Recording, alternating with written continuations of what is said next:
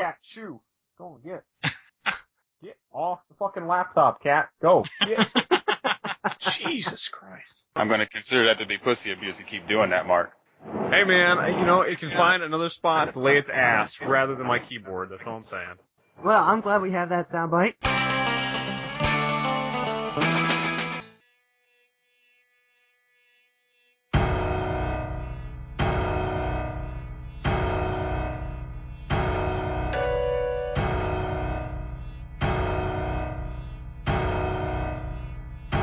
Let's get it!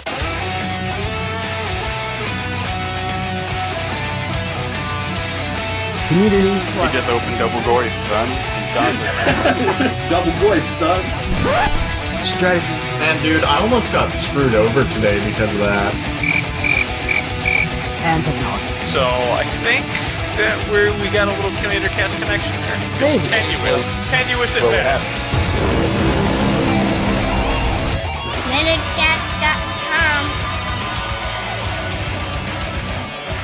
Hello, everyone, and welcome to CommanderCast, episode 218. We're your weekly source for community, strategy, and technology, hosted on mtgcast.com and our home site, CommanderCast.com. We're recording this on September 24th, 2016. I'm your host of the show, William, and that's in 2016? God damn it! In the year. Future. Time travel. That's not for another time travel 3 months. within That's not for another year and 3 months. 6 months? It will be 2016 when we, it will be 2016 when we do Dragons Review. Yeah, it's not for another 6 months. Alright, so I'm What's William. a dragon? So I'm William, I'm your host of the show. That voice you hear over the other side of the internet is Calvin. How are you doing today, sir? Hey, everybody. This is Calvin. I'm also known as Captain Red Zone. Right on the internet. Prepare probably tonight for what will probably be the noisiest episode of CommanderCast that you gentlemen and ladies have listened to in a very long time. Because currently I'm actually at work, sitting in the middle of the airport, recording an episode. So, if you happen to hear a lot of background noises or rumblings or whatever the case may be, that's just me. If you don't hear it, great. Then that just means that my editing has actually leveled up to the next point and I'm able to cut certain things out that aren't supposed to be there. And to help Calvin out, we're gonna honor his not being in the proper spot with a 10-second silence. Is anybody actually paying attention to when the 10 seconds is? No. Literally, as I was about to get back on topic. Because that silence sounded a little bit longer than expected. I was watching the counter. I was literally watching the counter. Literally, as soon as I get us back on track, you gotta derail us. There was no counter. I wasn't. Don't lie. I looked down, I have 3 clocks in front of me, and all of them said the same time, and I'm like, nope, that one doesn't have seconds. That one doesn't have seconds. This one doesn't have seconds. How many clocks do you have, Calvin? There's one on my phone, one on my laptop from when I was editing SquireCast episode 38, and one on my register in front of me, which has the military time of 1944. So, speaking of military and all that, Mark's joining us today. How was last week? It was alright. Yeah. It's that time of year, man. So, it was open house last week.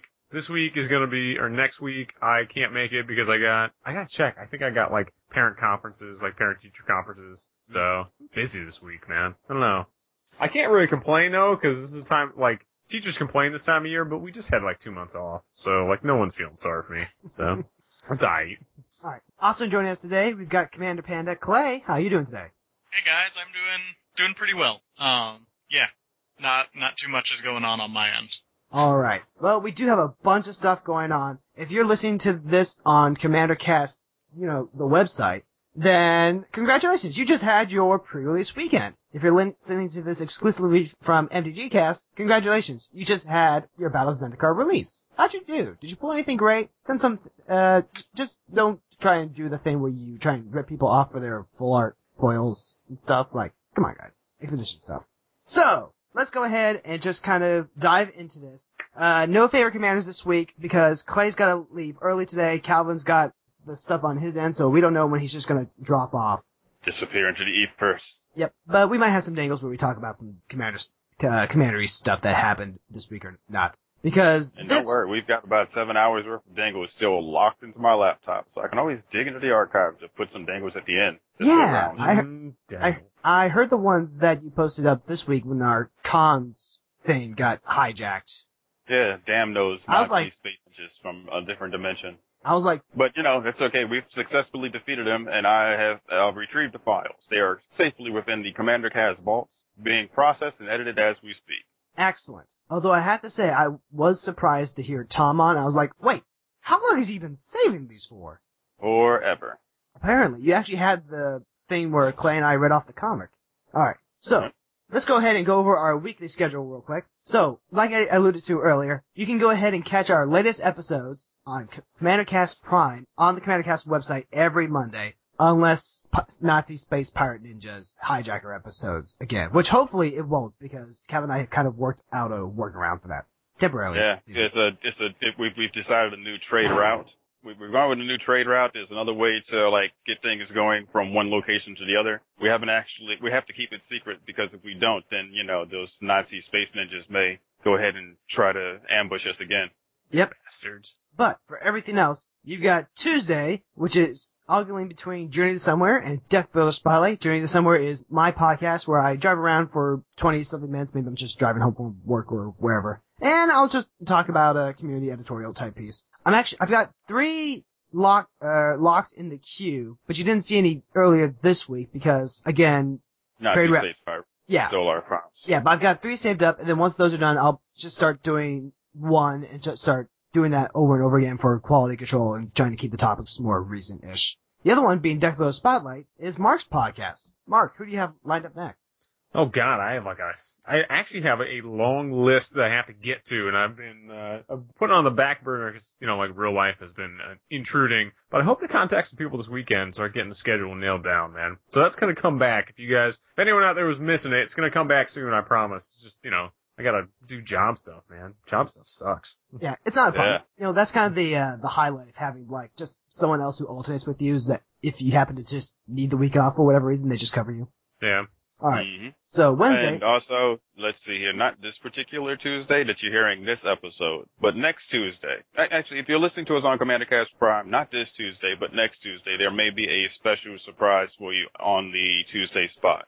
If you're listening to us from MTGcast, then you may want to go over to CommanderCast tomorrow and listen to us there, because there may be a special surprise for you, old CommanderCast listeners.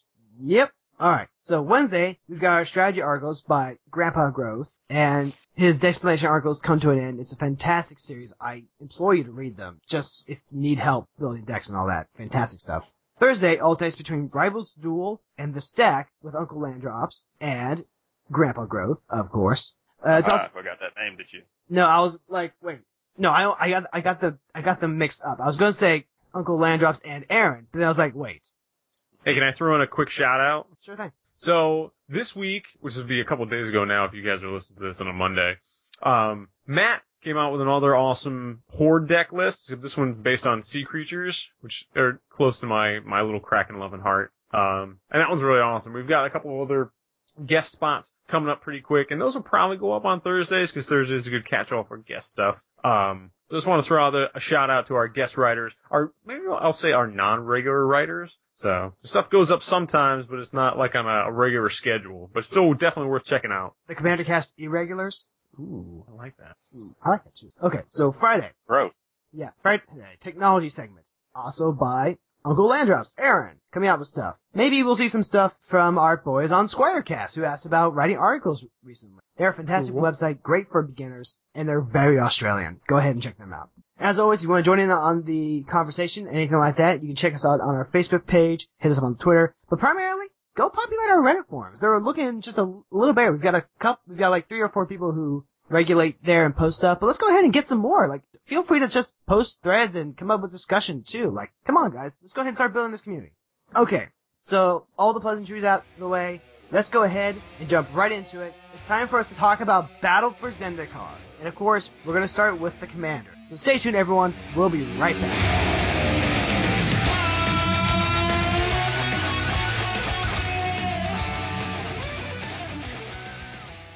So, commanders, we have 1, 2, 3, 4, 5, 6 of them. I've already talked about the red-white one and how much I think he sucks. Yeah. Alright, so Calvin's gonna cover Moonday again. Sweet.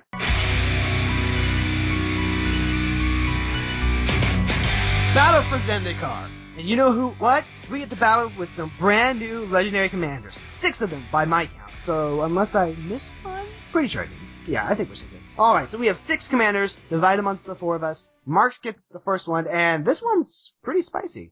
This one's actually the only one I'm really looking forward to. So Drana, Liberator of Malakir, is a lot cheaper than her other incarnation. She's 1 and 2 black for a 2/3 flying first strike, legendary creature vampire ally. That's a lot of text all at once. Whenever Drana, Liberator of Malakir, deals combat damage to a player, you put a +1/+1 counter on each attacking creature you control. That's pretty sweet, man. This is the only ally that actually does what I want the rest of my allies in my ally deck to do. Like, put +1/+1 counters on things and get derpy ally triggers.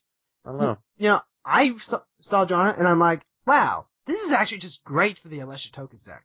Like, yeah, it works great. It works great there too. I don't know. And flying first strike, 2/3, that's not bad either. I mean, it doesn't have death touch, but you know, we're not gonna get greedy. It has haste. So. No, Drana doesn't have haste. But you know what? She doesn't have haste? She does have a low. No, she Nope. has flying and first strike. Oh, okay. For some reason I thought she had haste. No, she would be amazing if she had haste. Like, she's good, but she would be stupid amazing. Yeah. And I remember now, it's not that she had haste. I kept thinking of her in the Alessia deck, because Alessia will put her in tapped and attacking. Yep. So, my bad. I mean, you know, if there's a million different ways to give it haste, but just like 2/3 flying first strike for 3, I'm good. Like the +1/+1 counter on top, still pretty sweet. I don't know, like this one might be one of my favorite cards out of the set so far. Also, can I just say, she actually fits perfectly as the tiny leader for the black deck I'm making for Uprising. Mm-hmm. Good point. Like, just She aggressive, could be used as a tank. a very You aggressive. could actually make a vampire themed deck now, for tiny leaders with her at the top. It's true. I mean, she's going in my Olivia Voldaren derpy vampires deck, so. Yep. And we're gonna get into this later, but they've stapled ally onto most every humanoid creature in the set. They have, and Most of them, they at least. still made it kind Well, of that's shitty on most of them too. So, I sorry. mean, I'm like really salty about this set, man. Well, I'm really Well, wait, disappointed in this. Well, Wayne, when you think about it from like from a flavor perspective, this is an entire world being devoured by pretty much a god. So everybody here that decides to fight against that god is an ally, whether you admit to it or not. If Galactus showed up right now and tried to eat the planet, everybody that fights him is allies. Whether it's Russia and Japan and USA and China or whoever else, all of us are working together to save our planet. oh man, it's Independence Day all over again. See, Yeah, but the difference here is like, you know, I'm not sure if you can just shove a rocket up Ulamog and blow him up. I'm pretty sure that's not how he works, or it works. Schlim. Slim. Schlim or Schlur. That's what Futurama advocates as well. Yeah, okay, there you go. That's not how Schlur works. Now see, I'm actually on the opposite side of Mark. Like, I actually like the fact that most of them are allies. But I guess we'll get I into like the fact they're allies, I just don't think they're very good. Like, they're just not very good goddamn cards. That's my problem. Okay, the ally part is not the problem I have. Like, the problem I have is that they don't do the shit that I want to do. Like, I can count on one hand with some fingers to spare the amount of cards that I want to put in my derpy allies 5-color deck. And that's a problem. Okay. Like, if your entire set has allies in it, and there's almost nothing I'm excited to put in my allies deck, we got issues, man. Alright, tell you what. We'll talk about the ally thing when we get to Munda, since Munda. Munda sucks. Yeah. Alright, so, did anyone else have anything they want to say about Drana? I just wanted to say that Munda sucks. That doesn't really count, does it? Oh, we're not there yet. Alright. So, we have the next one. Who had Zada? Zada, Hedron Grinder. 3 and red, 3/3 legendary creature goblin ally. Whenever you cast an instant or sorcery spell that targets only Zada, Hedron Grinder, copy that spell for each other creature you control that spell could target. Each copy targets a different one of those creatures. Basically, Precursor Golem, but for all of your creatures.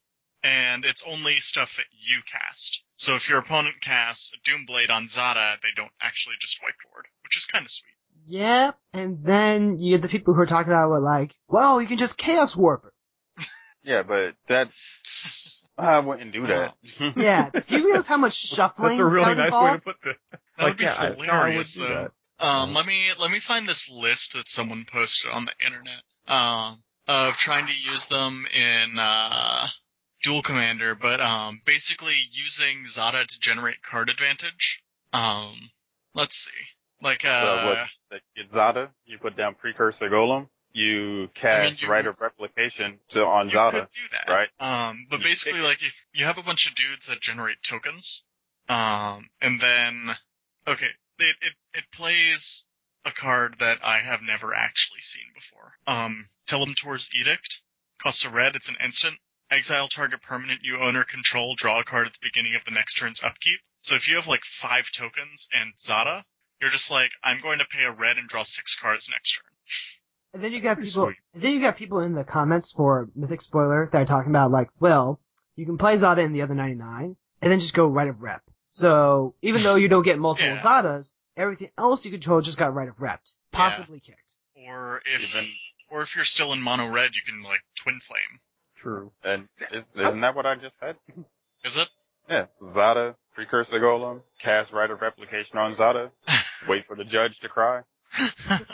I already am. See, I was just thinking about him from like, I don't know, who's the like the husband and wife from Theros that had heroic triggers, like the Boros colored one? Annex and That would be Annex and Samniti. There we go. So like Zada in like a heroic triggers matter deck, like that seems kind of cool to me. Cause then you can get a bunch of them. Except the copies won't trigger heroic, is the thing there. Yeah, because the copies don't get cast, it's just copy. Yeah. Alright, well fuck you, Zada. God damn it. I mean, but see, the problem here, Mark, it's not Zada's fault. It's just that heroic sucks. Alright, I'm good with that then. Yeah. Okay. Like heroic is a mechanic that we've been trying to get to work. But it's like almost every time you come up with this would be cute and this will work, and it's somewhere along the lines you're like, nope, because this has this particular way of phrasing it, that doesn't work. Almost nothing good you can think of actually works with heroic. False. Enchantress. Doesn't really count to me. I don't know. Remind me to get salty about heroic at the same time I'm getting salty about converge. Alright. Yeah. So did anyone else have anything on Zada? Zada's a goblin. And that it's a makes girl, him amazing. we're calling it. Oh, It's a girl Zada's goblin. That makes her amazing. Yep. And 4/4/4/3/3, it's a goblin ally, so you can play it in allies and have it target your allies. You know what I'm actually surprised at though? And, you know, this is just kind of like actually, you know what, I'll get to it when we get to the Inner Legends list. Continue. Alright. So, let's see, who do we have next? We had Omnath, Locus of Rage. Yay, I get to go again. Omnath, Locus of Rage is probably the most hilarious name of a card I've seen in a while. Also, why doesn't it have a subtype Locus? I want it to help my cloud post, man. That would be pretty sweet. Anyways, the new Omnath Locus of Rage, costs 3 red, green, so significantly more expensive than the Locus of Mana. And for that 7 mana, you get a 5/5 legendary elemental that has landfall. Whenever a land enters the battlefield under your control, put a 5/5 red and green elemental creature token onto the battlefield. So basically, it's like a reverse Titania. Whenever a land comes in, you make another one, whereas Titania makes another one of herself whenever one dies. However, whenever Omnath, Locus of Rage, or another elemental you control dies, Omnath deals 3 damage to target creature or player. Bolt. I can't wait to see someone have both this and Titania and cast Scape Shift. Oh dear God. It'll be amazing. Like, people were already talking about, like, oh, if you have the Amulet Vigor and Perilous Forays. Yeah, that then too. It just goes infinite. Or near infinite. Just empty your deck out of all lands and just bolt everything. Yeah. Ugh, I love it. I need to build an Omnath Elementals deck, where one of the win conditions is either Scape Shift with Titania and Omnath, or, Perilous Forays with Omnath, or using Omnath as a way to kill people with a Revelark loop. Actually, that brings up an interesting point. A lot of people are really hyped up for Omnath. So He's really cool. Yeah, he is really cool. Like, he's a great card, he's powerful, he looks awesome. Like, yeah, Omnath is going Hulk mode on those fucking Eldrazi. But the only concern I have is, out of all the commanders that we have today, I think Omnath is the one that you have the best chance of seeing overplayed for the next 4 months. And I want to see if, and just, kind of a quick question of, how many times does it take you guys to get kind of sick of seeing a single commander, and do you think Omnath fits that title? I personally think that Omnath could easily fall into that category as far as like a commander is concerned. But I think that the Drana would be the commander that I think would probably be like the one that would make me sick the most. I think, as much as I like this new Omnath, I think I prefer him in the 99. Maybe it's just because I've been playing Borborygmos Enraged a lot, but I would rather put Omnath into a Borborygmos deck than put Borborygmos into an Omnath deck. Yeah. I'm definitely with Clay on that one. I mean, he seems really cool. I'm sure you could do, like, ridiculous, stupid things with him. And he does have that just awesome Hulk mode thing. But, yeah, I don't know. As a general, I'm not super excited about him. Why not? I mean, for the same reason that Clay just stated, like, I would rather see him in the 99 of a Borborygmos deck. You know, like, there's just something, and maybe this is just a dumb, like, flavor reason, but the idea of Borborygmos is chucking lands at people's heads is just, like, it edges out the cool factor of just getting a 5/5 elemental. Like, 5/5 elementals are awesome, dude, but yo, I just chucked a land at your face. That's, I don't know, man. I just put, like, I realize, like, I'm not the same thing, he bolts you, etc., but I'm sorry, man. Like, yo, that Cyclops just chucked, like, a piece of the town at your face. That was awesome. Oh, there goes City Hall. Exactly. I'd have to second Mark on that one, because when you think about it, like, you have two commanders, both have, like, a land-based concept or ability going on with them. The one that's literally throwing lands at you, good. The one that's using lands to do other stuff, I'm pretty sure we could find other commanders that could fall into a similar category, you know? Very cool use of landfall, though. Yeah. It is. I'll be looking forward to putting one into my Yasova deck. It's better rampaging Baloths. Definitely. Actually, I'm not just good. It's just like really stupid good in my Yasova deck because it kind of has like an elemental sub theme in it. Just because I'm using so many of those Mold Drifter type cards that have evoke. Yeah. Already for the bouncing clone and flicker shenanigans. Yeah. Dude, Bolt Draw 2. That's amazing. Oh, that's disgusting. Okay. Wait, are you talking about the orgasm you just had? Or are you talking about... I knew it was going to be good, but then, just Clay put in the words. It's divination with a bolt attached to it. A little bit there. I wasn't really sure if you were still talking about the orgasm, but... Alright.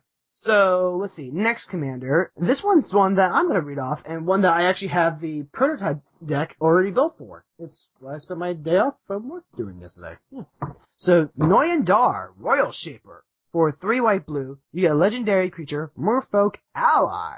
So whenever you cast an instant or sorcery spell, you may put 3 +1/+1 counters on target land you control. If you do, that land becomes a 0/0 elemental creature with haste that's still a land.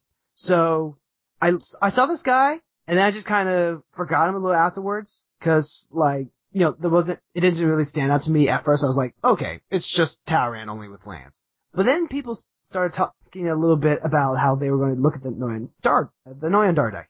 And so I kind of jokingly say, I'm going to make the list first, or whatever. It's whatever. But then, the more I look at him, and the more I looked at what I had for blue-white, like, my blue-white deck was just kind of a mess. Is it Lavinia or Braga? It's just kind of a blank deck. And I just got done talking last week in the cons episode about how I kind of got bored with Tristani. I wasn't really looking forward to it, and how it made me realize I needed to take that deck apart and merge it with Kahiji. Do you mean this to make an awesome Wrath deck. And William? What? Don't you mean this week? Because that episode will be on today. No. I mean, for me, I spoke of this last week. For you, the listener, it was last episode. There is a difference. It's not last episode. It's this episode. It's an episode from this week. It's the same. It comes out. They're getting that episode the same time they get this. It's a double post anyway. Time travel shenanigans. Shut up. I'm confused.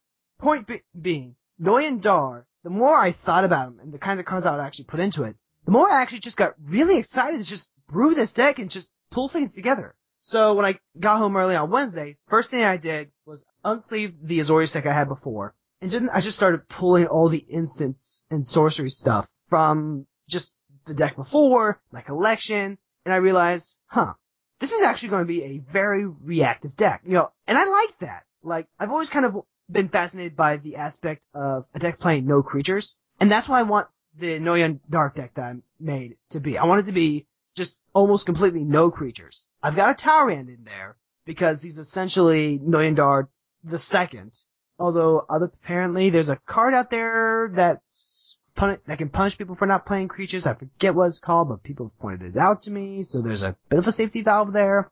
But what I essentially came up with deck-wise was, okay, I've got like 16 cards that are either artifacts, enchantments, a creature, and a sorcery. Everything else is instants and lands. I literally have, in this prototype list, 42 instants and 41 lands. And I'm just really excited to play this deck. It's a bit, I was afraid that would be kind of just a boring mono blue Tyrant type. Oh, I'm just gonna play cantrips and counterspells. I'm gonna kill you with a bunch of ducks. It's actually a little more than that. Because when you think about it, when you're playing with Talrand, you're making free ducks. You know, drakes and mallards, all that. And there's no inherent loss when someone tries to kill your stuff. Cause like, yeah, I just got a free duck, whatever. With Noyan Dar though, there's a really cool risk-reward factor when you're animating your own lands. For one, any creature-based wrath is just gonna wreck your day. If you can't, stick that counterspell or that rootborn defense or whatever. So you have to think about, okay, how wide versus how tall do I want to go? Like, whenever I get the trigger off Noyan Dar, I can stack those 3+1/+1 counters on the same land if I want to. So if I want to put everything on the back of that Darksteel Citadel, oh baby, I can make that Darksteel Citadel huge, like having a 9/9 land for just 3 spells? Sweet! The other idea is that, well, I need to go wide, because just nothing I can make will be big enough, or maybe I just need to get more attackers through. So you start animating multiple lands, and put yourself at more of a risk to wrath effects, as opposed to the other one, which minimizes the risk. So there's a lot of really cool situation evaluation here, where you have, it's a very, I don't really know how else to describe it. It's just a really cool, situationally reactive deck, and I'm really excited to just play this. So who else had something about Noyan? I was thinking this might be the one time you get to use that wacky fortification card from, right. Like, I forgot what is it just Darksteel Fortification? I that think thing's Darksteel Garrison, maybe? Yeah, there we go. Yeah. It's been sitting in my train binder literally for, I don't know, 6 or 7 years. Yeah, Darksteel Garrison. Holy shit! How did I forget to order this? I was already thinking of building a weird, Noyan Dar French list deck, and I might actually do it just because Darksteel Garrison is actually playable in that deck. My god! I can't This is the believe I one. forgot about See, this. this is why I love Commander, man, because I will be staring at a card for years at sometimes and be like, what the fuck am I gonna do with this piece of shit? And all of a sudden some card comes around and makes it, playable. Time to go on to tapped out. Let's get brewing. I just made the order from Card Kingdom too. Oh my fucking god. I don't think I've ever heard William's voice go that high. Hey, you're welcome, man. And you can equip it to lands! No, yeah. And that's the thing that I always looked at and be like, who would fucking play this card? Why would you ever want to clip it to lands? And now I know. There you go. Someone else talk about Noyan Dar. I need a moment. Noyan is pretty sweet. It basically staples Awaken 3 onto anything you cast, or onto any instants and sorceries that you cast, but it's not contingent on that spell resolving, which is really cool. It's kind of a weird version of Talrand that just does really cool things. I'm looking forward to trying him out. Yeah, I'm looking forward to finding someone who builds, the awesome Noyan Dar deck. Just wacky, left field. I don't know, it's a cool commander that doesn't do anything. There's no other commander that does what it does, so I think that's pretty sweet. And it has, a weird, wacky little sub thing.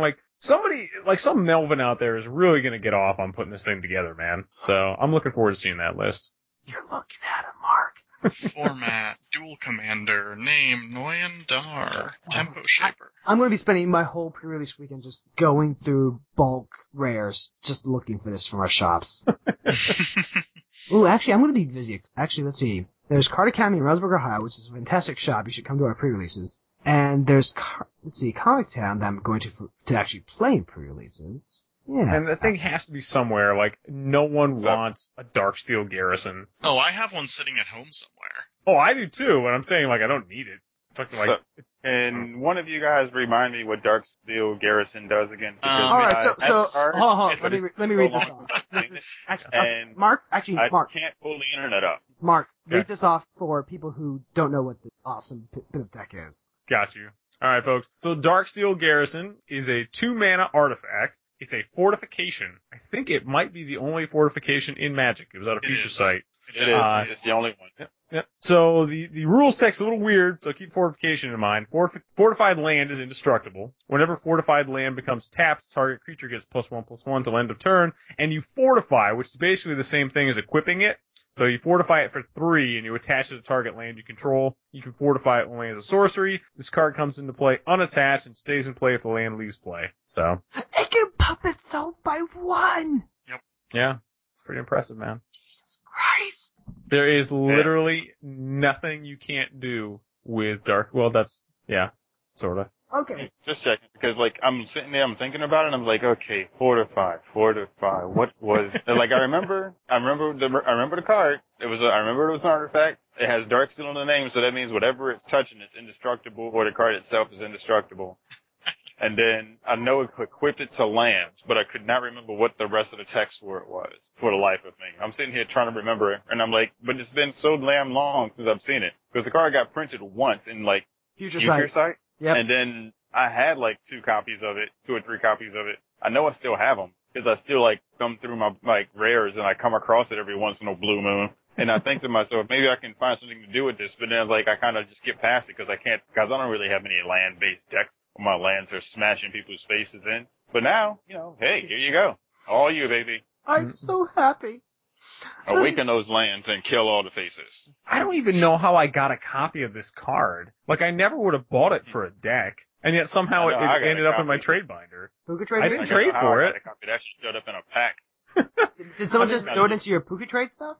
I don't know, maybe. Like, I wasn't playing during Future Sight, so I couldn't have pulled it out of a pack. Like, but somehow I acquired this card. I don't know why, but I'm glad it has finally shown a use for itself.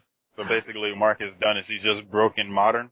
The Darksteel Garrison or whatever this fucking card is going to end up, like, blowing up next weekend. We're going to see it, like, played across Awaken through all the Modern decks. Shit, buy them now, people. That's just going to be like $80, and you're going to be like, no wonder. It's another random card from Future Sight, like Tomagori, that nobody saw coming until now. It's the next Dark Depths. Like, the right card has been printed just to be like, oh yeah, now I see where this is going. But like Dark Depths, like there's another card I don't even know how I got a hold of. Like, I have a copy of Dark Depths, but I understand what I would use Dark Depths for, you know? Like, you look at it and you're like, oh shit, 2020. But you look at Darksteel Garrison and you're like, what the fuck? Now you know, right? So it's just pretty awesome. So. Alright. So let's go ahead and completely crash the mood. Calvin. Munda Ambush Leader. Yeah, well, Munda Ambush Leader sucked. I'm not reading it off. One, because I read it off earlier, and I basically read it off last week, or technically earlier today, and I talked about how it sucked, and quite frankly, it is horrible. There's nothing else really additional we can really discuss about it. And this is me, the main red-white supporter, as far as, like, Boros and all things like aggro are concerned. And I personally can't stand this card. Mark refuses to play it in his allies deck. There's another red-white ally that's not a legend that's in this set that would have been perfect for this spot, but he's not, so he's just kind of floating around, he's not like, what was it, the one that gets double strike when he enters and the allies show up? Mm-hmm. Yeah, he would have been perfectly fine. Mundo, what is it? He just does like this weird thing where he like looks at the top couple of cards of your library to see if you have any allies. Doesn't give them to you in your hand, no, because that would just be too good, apparently. So he puts them on top of your deck, so you kind of don't really get anything going. So if you're not really playing allies, you ain't really getting anything out of it. And in all honesty, I'm actually kind of embarrassed that this guy is red and white because there's nothing aggressive about him. I think the best thing he has, he has haste. Like, what was it? Like, I would have rather the haste had been taken off of him and he had defender. Yeah, I would say, I would have taken that. Like, you know what? In fact, I'm not even going to call him Munda. I'm going to call him Munda, because that rhymes with Famunda cheese. Because that's what I fucking think of this dude. He is the worst fucking thing I've seen. I can't believe they have an ally mechanic. Again, I know I'm going to say this so many times. They have an ally mechanic that I'm so not excited to put in my fucking 5-color allies deck, which is the only place this motherfucker would ever go. And he sucks. He sucks so bad. And the worst part is now I am so worried about the Boros deck coming out for the Commander product. I'm so worried, Because if this is the kind of legendary guy in Boros, yeah, like, Jesus Christ. Can you imagine if there was just like, whatever, and then this dude, like, hey, look, it's awesome, yeah, fuck this guy with all the dicks. I fucking hate this guy. Oh. You know what? Now that you've said that, you've just kind of put a little bit of fear into me, because before, when we got like our commander decks, we usually got 3 legends. Like, here's two new ones and an old one. The last time we got a commander deck, we only got the one like key legend to build the deck around and maybe like 1 creature. So it's either I may maybe get a good legendary Boros creature, and if not, I might just get stuck with 2 jank creatures that I don't even want to use as my commander. They're just there for the colors, which when you think about it and you're playing Boros, is actually kind of sad. Because there's plenty of other red-white Boros legends that you could potentially be playing if you want to use the colors, that you wouldn't have to use them just so you can have the colors. Red-white ain't that difficult. Red-red ain't that hard. All you gotta do is just put a big dude down, has haste, and attacks, has a low mana cost. You did it for Drana. And Drana is in black. She ain't even in the aggressive color. But yet somehow, she has flying and first strike, and she gets to pump people. Why couldn't that possibly have been the card that had the red-white in it? Hell, I would have taken red, white, black in this particular situation. Yeah, let Drana go right ahead and smash all the faces in. This is some bullshit, and I'm actually pretty upset about it. So, all right, then. Let's move on to the next legendary creature. Shout out to our friend Stark Maximum, because I was talking to him about Munda, and he actually has a Boros deck, because Boros is his favorite colors, obviously, where the idea is that he has every legendary Boros commander in it, and he can just shuffle up the commanders and pick one at random and the deck will play fine. When I talked to him about Munda, the first thing he said was, Munda, fuck this up for me. There we go. I knew I loved Stark for a reason, man. Yeah. Like, there is no deck that wants this fucking card, man. I'm with Calvin, man. Fuck this card. This card ain't good for my blood pressure. We gotta move on. Yep. So it sounds like... See that? This card is messed up Boros. It's messed up Stark's deck. It basically pissed me off. I mean, don't get me wrong. I'm not really upset as far as like Boros is concerned, because I know that Wizards has their curves, and inevitably I was going to get stuck with some shit that didn't work. I know it's going to happen sooner or later. I mean, too many good red-white legends was coming out between like the God of Lift and the various angels we've gotten, and Annex and Samiti. But I was kind of hoping that Annex and Samiti would have been the quote-unquote crap one, where it's like, yeah, we could do it, but we'd rather not. But this, no one wants to do this. And quite frankly, it's going to probably take another 2 Zendikar blocks where we have allies repeatedly again before we have enough red-white allies for me to even try to think about building a deck with this jerk. So it sounds like Munda is mundane. Let's go ahead and move on. Alright. So, our last legendary commander to talk about is, of course, the Big Daddy, Ulamog, the Ceaseless Hunger. For 10 mana, you get a 10/10 legendary creature 10 Eldrazi 10/10. There's a lot of 10s on this card. So, when you cast Ulamog, the Ceaseless Hunger, exile 2 target permanents. That's already really good. Like, for one thing, Indestructibles become a lot more prominent in Commander, to the point where people are playing exile effects like they should be. I like to think that the gods help actually encourage this, which, okay, good job, people have adapted. Ulamog himself is indestructible. That's not really a surprise, Original Ulamog had indestructible. This next part though, it's like 2 10s stacked together. Whenever Ulamog attacks, defending player exiles the top 20 cards of his or her library. Now, before I pass this off, I want to say, right now, my colorless commander is Kozilek, because I like being able to draw the extra cards, get some gas going. He's also a 2-hit wonder. But I think Ulamog might actually be the less feel-bad of the two, just because this Ulamog doesn't have Annihilator. And while, yes, I did just wipe out a fifth of your deck in one attack, you can still chump block this one and not lose a portion of your board state. Because recently when I was bringing Kozilek out to try and test him and get him start ready to get primed for a battle for Zendikar, I got into a situation where, okay, there's like 2 players alive. I've got Kozilek out in like turn 6 because Soul Ring be crazy.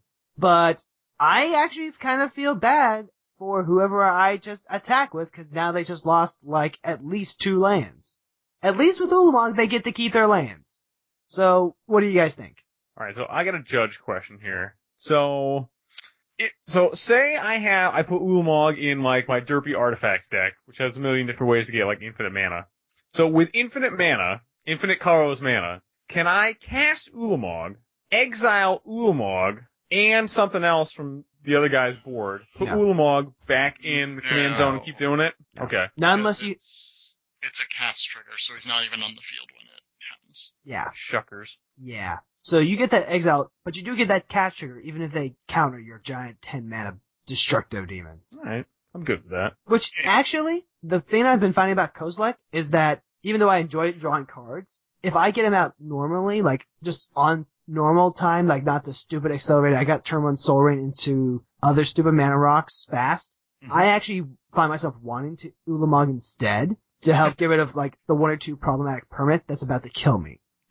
So like, I do like his catch-up factor. Alright. Galvin, what do you think? Galvin?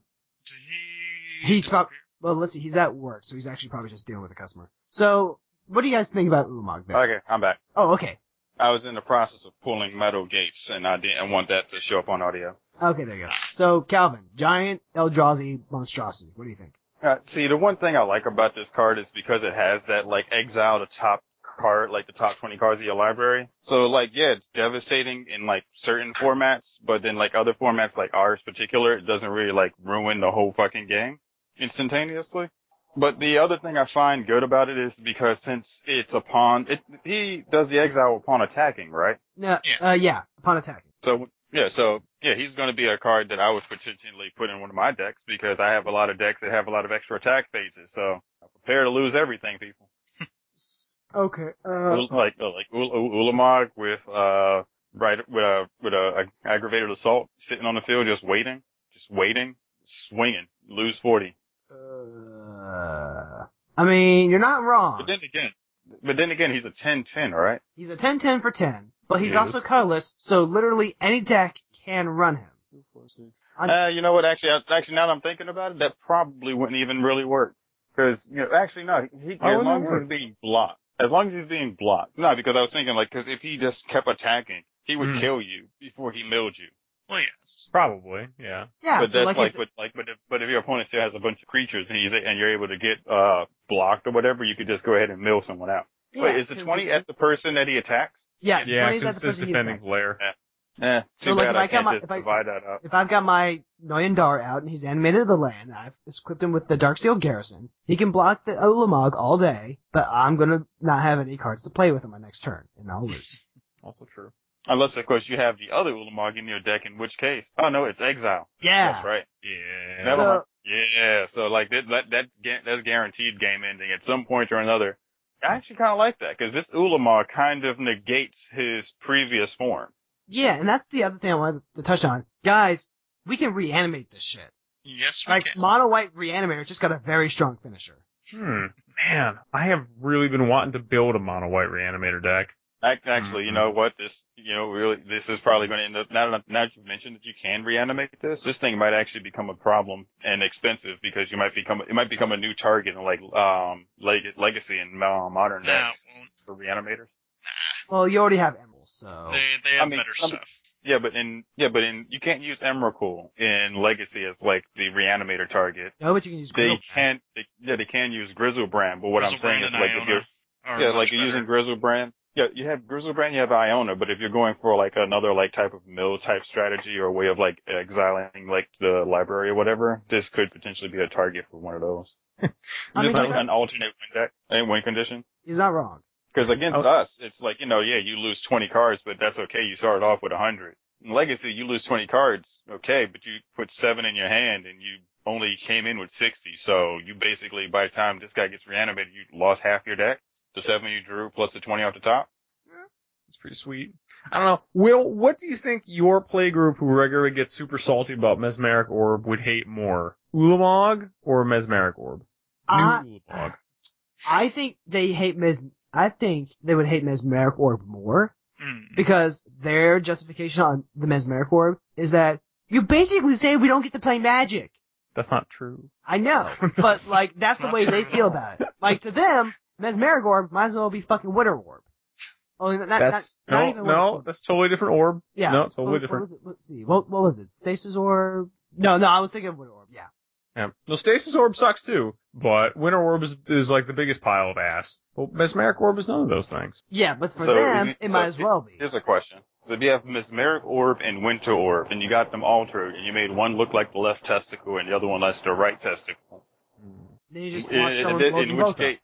In which case it's like you're just waiting for, you're just kind of like, dangling your balls in front of the person. Like, which nut do you have the problem with the most? You're like David Bowie from Labyrinth, just twirling them in your hand. Yeah. Mm. Fun fact, David Bowie's junk actually got their own acting credit in that movie. Alright, so that's Ulamog the Ceaseless Hunger. I'm looking forward to trying him as a new commander. Happy to see that he's only pre-ordering at $20-21 right now. I'm grabbing a copy before that spikes up.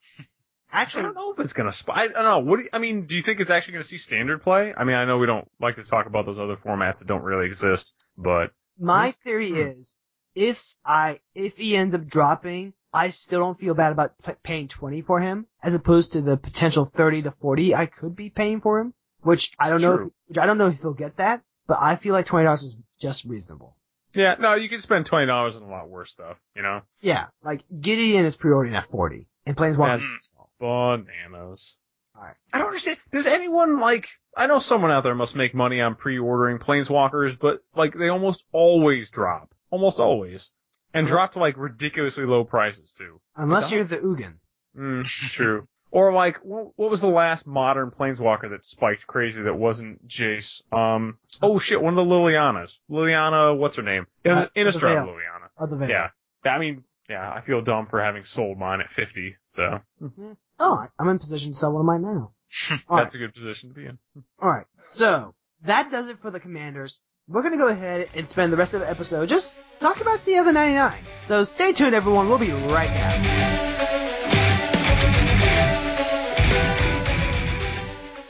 Alright, and now that we've covered the Commander, Blah, blah, blah, blah. Since you're editing anyway.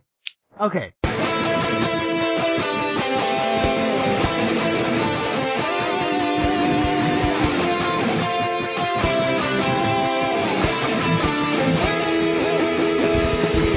Now that we've covered our commanders, let's go ahead and talk about the stuff that we're going to just start jamming into our commander decks, because this set has me really excited. There's just a lot of stuff that I want. I might actually just consider buying a box, maybe? I mean, if nothing else, each full art land's at least 50 cents, so 36 packs is $18 worth of just lands?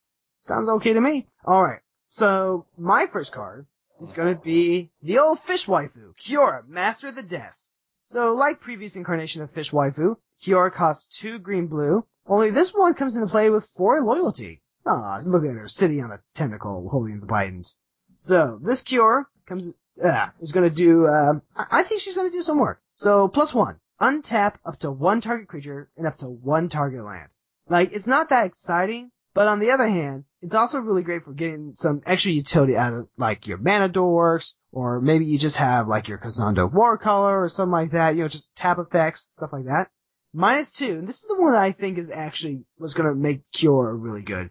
Reveal the top 4 cards of your library. You may put up to 1 creature and or a land card from among them into your hand, put the rest into your graveyard. So 1, it's a better mulch, because you're grabbing 2 things, and not just the 1.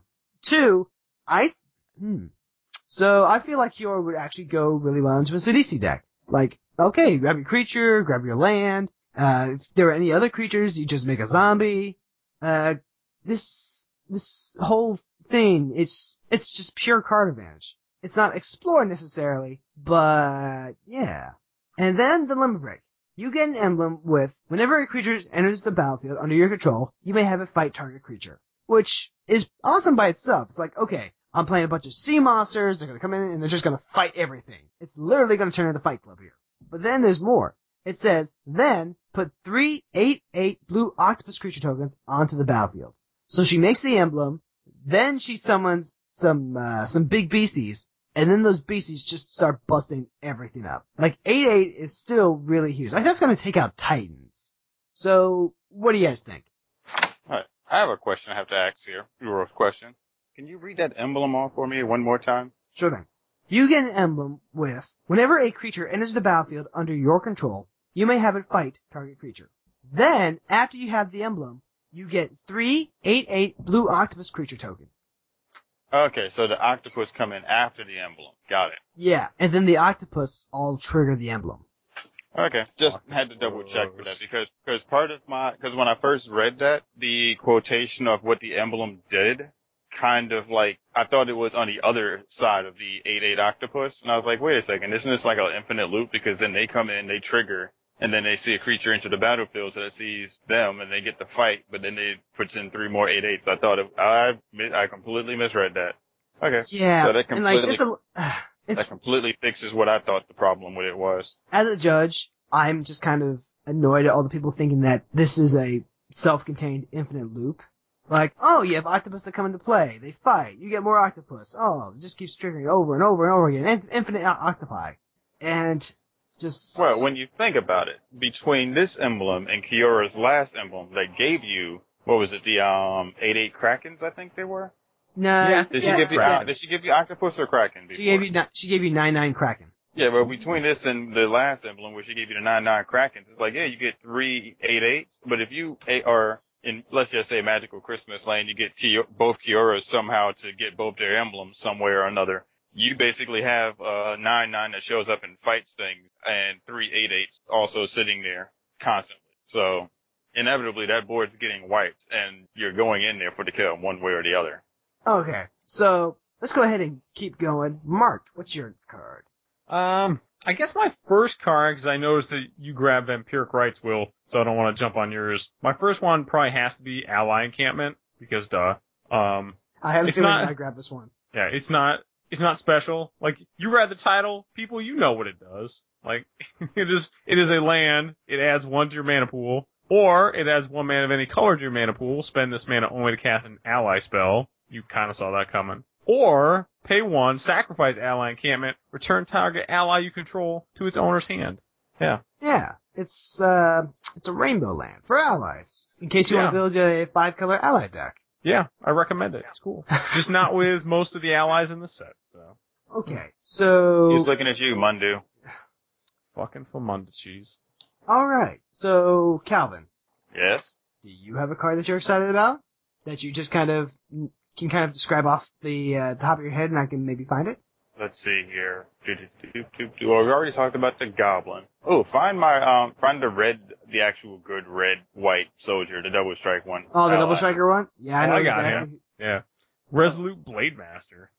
Resolute Blade Master. That's something I'm actually looking forward to seeing.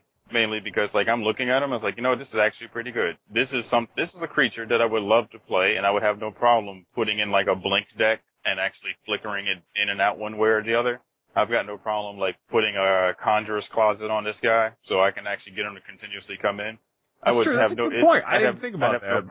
I'd have no problem putting a copy of, what is it, Splinter Twin? I'd put a Splinter Twin on this. Mm-hmm. He's not legendary, so I can use Kiki Jiki on him, right? Yeah. Or does Kiki Jiki have to be, am I getting Kiki Jiki wrong again? No, I mean, Kiki Jiki's just non-legendary, so... Yeah, so I could target this guy and put those two. You can mix Kiki Jiki with that retreat into Korahheim with a solemn simulacrum. And just go infinite basics. Whoa, hold on. You telling me there's, like, more ways to go infinite with Kiki Jiki? I just don't believe that. Who would ever have thought that?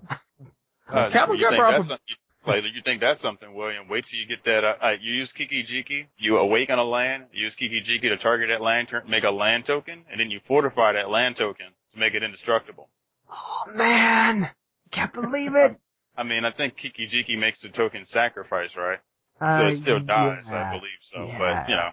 But still, it was an indestructible land, and it's awesome. You got a chance to hit somebody with an indestructible land, holding a fortified equipment. So, how many times in your life are you going to get a chance to make that damn statement? So let's actually talk about what Resolute Blade Master is and does. So, human soldier ally, 2/2 for 3 red white. Rally. Whenever Resolute Blade Master or another ally enters the battlefield under your control, creatures you control gain double strike until end of turn. Now this would have been a great ally commander. Right, because like all those other how about cards, that, Wizards? Like all those other cards that I just mentioned, between like the Mimic Vat, the Kiki Jiki thing, well not Kiki Jiki in this particular if he was legendary, but between Splinter Twin, Mimic Vat, I don't know, like half of dozen other ways of flickering and blinking them out. If if this was a legend, hell yeah, that would be a Boros Commander Legend guy. You got a guy who comes in and tells everybody that the best way to attack is to hit him twice. Yeah, that's a legend. That's a Boros legend. That's a legendary Boros creature right there. Oh wait, no, he's not. He's just a dude that happens to be in the army. Alright, well if he's the kick-ass dude in the army, then obviously whoever the legend here has to be like, some really boss, like he's gotta have like triple strike or some shit, right? No? Oh, what does he do? Oh, he digs into your library and looks for stuff? Alright, well he's gotta at least kick some kind of, oh, he doesn't? He just has haste and he spends most of his time like archiving and going through folders and filing and arranging and telling people what positions to be in the top of your library before they even attack. Okay, that kind of sucks. You know what? I think I found one time where Famunda cheese wouldn't be so bad. So working a desk job at a Good Burger. So if someone plays, yeah, there's that too. But if someone plays like an Aven Mind Sensor on you, and you're like, whoa, buddy, whoa, it doesn't matter. Because I was only ever going to search the top 4 cards of my library anyway. I was only going that deep anyway. Yeah, exactly. So, like, you know what? You just take your little flying bird wizard and just go the fuck home. So It's just the tip. Can we not use that phrase? Pause. Back that up. Nope. Yeah. All Rewind. right. Moving on. All right, so go ahead, Clay. Alright, my first card from this block that I'm kind of excited to try out, is actually a common. It's called Nettle Drone.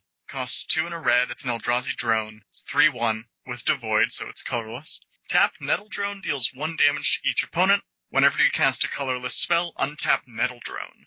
I see mono red, and I get to ping everyone every time I cast an artifact in Kirkesh. That is what I see here. So I'm excited to try and slot this in. It's a little more aggressive than cards that I usually put in the deck, just because it actively deals damage to people. But it's definitely worth trying out, I think. So I actually just like the fact that the Nelodrone looks like an Iron Maiden that's been turned inside out. Yeah, but it's kind of gross, actually. It is, but it's also fascinating. So yeah. Okay, so let's see. What was my next card? Right, Vampiric Rites. Oh. Yeah. This has to be like the number 1 card out of this set that I'm looking forward to. I will buy many, many of these cards. Let's see. Where'd you go? Come here. Okay, so Vampiric Rites is a black enchantment for 1 mana. For 1 and black, sack a creature. You gain 1 life and draw a card. So it's not Sign in Blood, but it is kind of half of Altar of Reap, which is also in the set, only repeatable. So already I'm thinking of a black kind of controlling deck that gets to run this and just says, okay, you're going to blow my board position. Well, I was holding stuff open anyway, so I guess I'll just go ahead and get some return on my investment. Like, I can already run this in Gissa and then just leave mana open. And if they're just going to kill my stuff, I can just sack the biggest thing, make a bunch of zombies, then sack a bunch of zombies, and draw cards. Ooh. Yes. All the cards, actually. Yeah.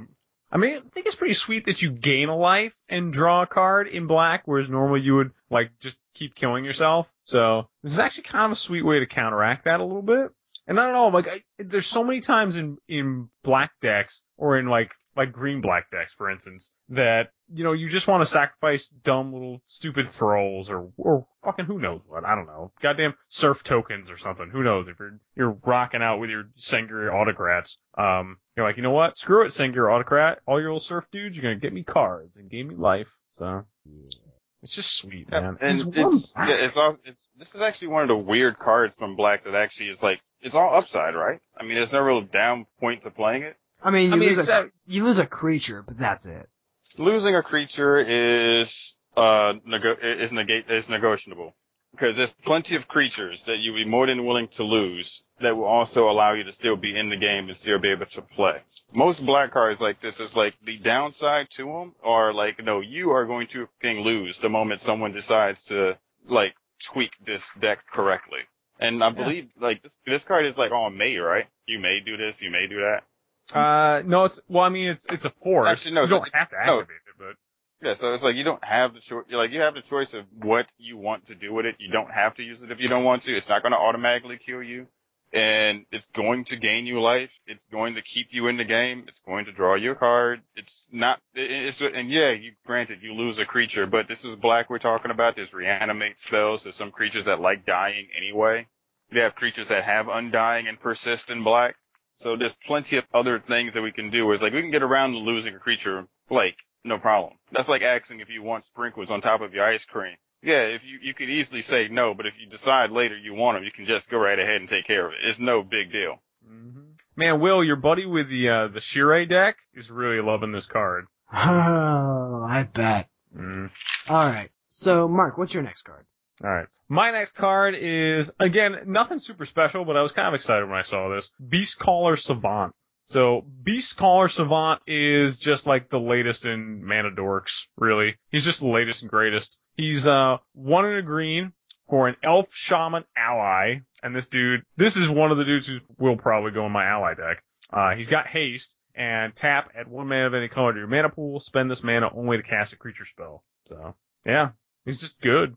Yeah. And those creature spells Mark's going to be casting are going to be allies. Mm-hmm. So, something I want to look up quick. But they don't have to Alex be allies. is not a subtype on spells. And so, like, I mean, it's not that it has to be allies, but in the same token, he's an ally. He goes good into an ally deck. You could use his ability on other things, but you're going to be using it in a deck that has creatures mostly anyway. Yeah. I mean, like, he pairs well with, Harabaz Druid, the other one, the human druid ally that adds X mana of 1 color, depending on the number of allies you have. And, like, she's a boss in that deck. So, like, her plus this dude is a nice way to fix. Because I forgot who told me this a long time ago. It might have been Noel and Eric on their podcast, man, when they were talking about how to build, like, a 5-color deck. Like, my 5-color deck is really mostly, like a shard deck, like a Bant shard deck, really, or a Bant wedge deck, rather, with, like, a little bit of red and a little bit of black. So for those times when I would need, like an extra black to cast Drana. Because the nice thing about all the other all the other allies, is that all the other allies in my ally deck are, like colorless mana and 1 colored mana symbol. And it's really actually kind of rare to find an ally, except for this set, that has more than 1 colored mana symbol. Like before, I think it was only like Muramasa Pyromancer who had like 2 red on him, and he was kind of hard to cast. But in like a 5-color deck, you want small amounts, or, ideally just 1 colored mana symbol. So like this dude will give it to you if you need it. So if you're running, a Wicked Dirt, I don't know, like your ally standard deck, whatever, this dude would be good. But he's also, he's a role player in Commander. He's not super exciting, but, he'll do some work. So, and between this and your Rainbow Land, that should be more than enough fixing to include any allies into it. Yeah, absolutely, because God knows I am not sinking money into my land base for my 5-color allies deck. So, well, you could, but I saw in the comments a lot of people would probably hold that against you. Yeah. Although that is the place I put my Cavern of Souls, but that's just only because it's a holding space. Yeah, like I had a Cavern of Souls. Or somewhere else. But, yeah. And like, what else I don't have any other 5-color, like, tribal decks. You know what I mean? So it's kind of perfect in that deck, but, So, I was looking this up, and that is most definitely the Lotus Cobra he has on his arm there. Like, same rainbow hue and all that. Yes, it is. Everything. I saw in the comments somewhere, when this card first came out, that apparently, let me just read this off. That Cobra, that snake on his arm, is just a giant fuck you from WotC to the players. Because apparently, like, people were hoping Lotus Cobra would be reprinted in the set, but I looked it up and Lotus Cobra's only like $8? Yeah, Lotus Cobra's not that much. I mean, even cheap as I am, I will go out and spend some money for a Lotus Cobra. Like, I've had a Lotus Cobra, and inevitably I think I've just traded it away when it was actually making money. But I'm not really hurting for a Lotus Cobra, but if I needed one, I could get one. Yeah, so I don't get that. Like, huh. Although that is sweet that remember, there are some cards in this particular set that did get a reprint that I personally look at and I'm like, I consider that to be a much bigger fuck you to me from Wizards than the Lotus Cobra. Oh, like what? There's a mythic in this set, there's a guy. It's a red creature. Dragon Master Outcast? Yeah, that guy. Dragon Master Outcast. Like, it's one of those cards that, I remember trying to play with him. Eric, from Rivals Duel, he's tried to build decks, include him into them. Neither one of us has been successful ever really using them. Did we have this conversation before? I think we must have, because I run him in my Godo deck, and I love that dude.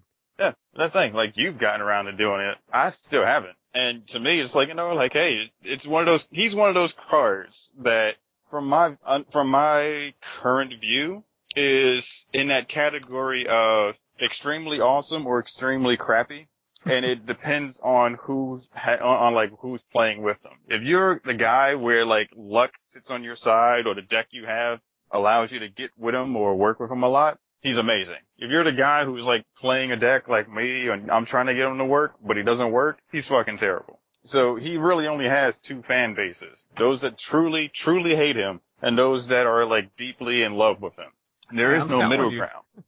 Like, at least with, like, the Lotus Cobra, it's like, Lotus Cobra's like, there could be like, yeah, I could see him this, I could see this, all that. This guy, to me, nah, I'm good. And especially at Mythic, This is one of those cards that I look at as like, if he'd have been a rare in this particular set, I think there'd be no major issues here. And we'd have had a spot for next. He was printed at Mythic originally, though, wasn't he?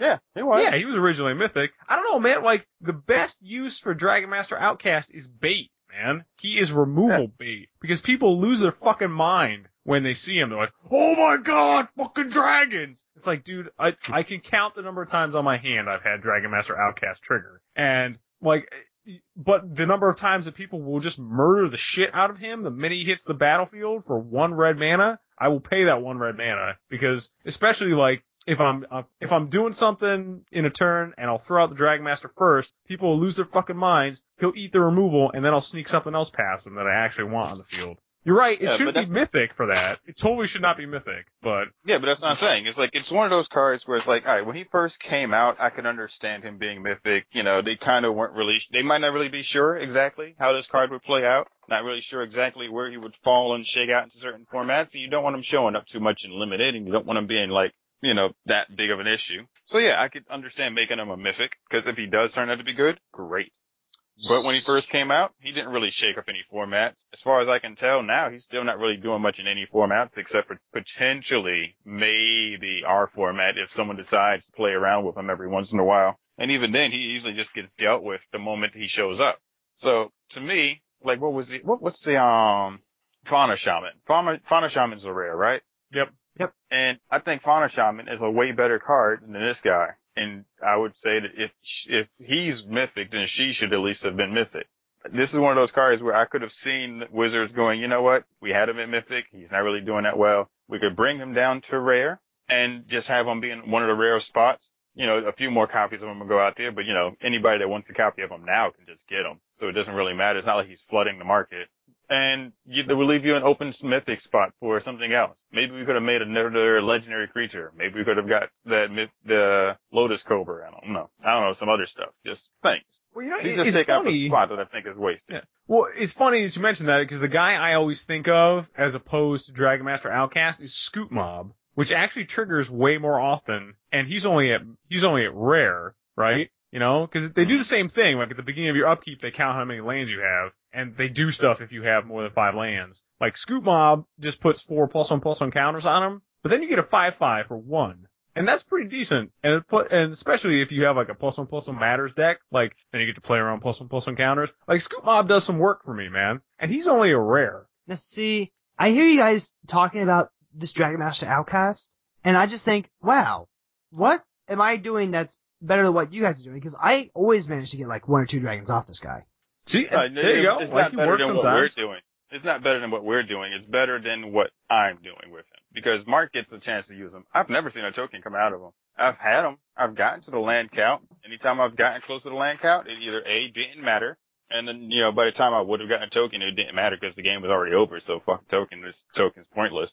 You could have been a fucking 2020 from Dark Depths, and it still wouldn't have changed this game because I was dead. Or 2, I'm getting close to getting the token, and then something happens to him, or something happens to my land count, or something happens to this, and whatever, and next thing you know, or he randomly dies through like a wrath effect. It's not like they're even like, it's like he's just like fodder death.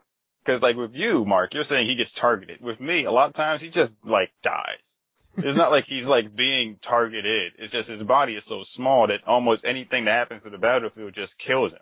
Huh. See, I totally thought it was like your brother being a dick to you or something, man. Like, like right when you have 5 lands and you have Dragon Master out, your brother's like, nah, fucking Doomblade that motherfucker. Like, that's what I thought was happening. No. For me, it's like, he never really, it's like, does he get Doombladed? Every once in a while, yeah, it did occur. But most of the time, it's like, I get him down, getting the lands together, finally got the lands up, about to get that token. Oh, you're gonna Wrath. Okay, well, he's dead. Alright, well, I have a reanimate spell. Am I going to go for this guy or the big ass, like, legendary elemental that I have in my graveyard that's gonna probably, like, draw me some cards? I'll go with that instead. Fuck him. Okay, I could put him back into my library with this effect, but I'd rather put this in there and save myself. Alright, well, let's go ahead and get off the Dragon Master Outcast train. But he's the only creature I remember from the damn set. Alright, so we just got done with Mark's creature. Calvin, that counts as your creature. That's why I went so far on talking about him. Okay, so... Because, I can't remember too many of these cards. I do know that there's a Boros Angel in here that kinda sucks. I wanted to get Mark's opinion about that because I know it's an ally. No, she sucks. Angelic Captains? I mean, I would have accepted that as the legendary creature too, because at least then it encourages you to play ally tribal. I mean, yeah, it would have been better than Munda. And that art is beautiful. That is still a beautiful angel art. Alright, Clay, next card. The next card that I have, is, let's see if I can find it on here. Wait a minute. Oh, I think it's down in the... There are the artifacts. Yeah. It's a rare. It's called Aligned Hedron Network. Costs 4. It's an artifact. When it enters the battlefield, exile all creatures with power 5 or greater until Aligned Hedron Network leaves the battlefield. So basically, it's kind of a board wipe, but it keeps them exiled. It has a super awesome art of a bunch of Hedrons kind of encircling Ulamog and trying to trap him. But one thing I realized that I could do with this is I could stick it into Brago and just be like, you guys never get to have big things. You might get some ETBs every once in a while, but every time you play a bigger thing, I'm going to blink it and exile that under it too. Because everything will come back, then Hedron Network will hit the table and re-exile everything again. In response, pump Aetherline's ass? You could do that. You could do that. This card is probably going to see a lot of play in our format, just because big creatures are kind of a staple, and this gets rid of them for a while. Yeah, I can see putting this into Ib just because artifact-based Wrath. And plus goblins are small anyway. True. Sneak right by those rocks. Yeah. True that. So, my next card is Scour from Existence. A 7-mana, colorless instant that just says, exile target permanent. Guys, is this a card that gets put in every EDH deck because maybe it's just missing a color or something to deal with that one type of permanent? Like, do you see this going in just like every red deck to deal with enchantments? Or every blue deck to deal with creatures? I would put it in, I'm not gonna lie, I would put it in a mono black deck. Do, like, especially a mono black deck with, like, Cabal Coffers and Urborg. Well, yeah. You're gonna get 7. So, you're gonna do that, and now you have a way to deal with artifacts and enchantments. Yeah. But I guess the question that I would say is, like, say in my Gisa deck, right? What was that 7-mana that 7-mana artifact that would tap for one? Obelisk. I think it was Obelisk. It came out in 20... Collapsing Obelisk. Sure. But you guys know what I'm talking about, though, right? Like, yeah. You got that thing, and then you could pay 7 and... Yeah, the Mana Rock, they could also do that.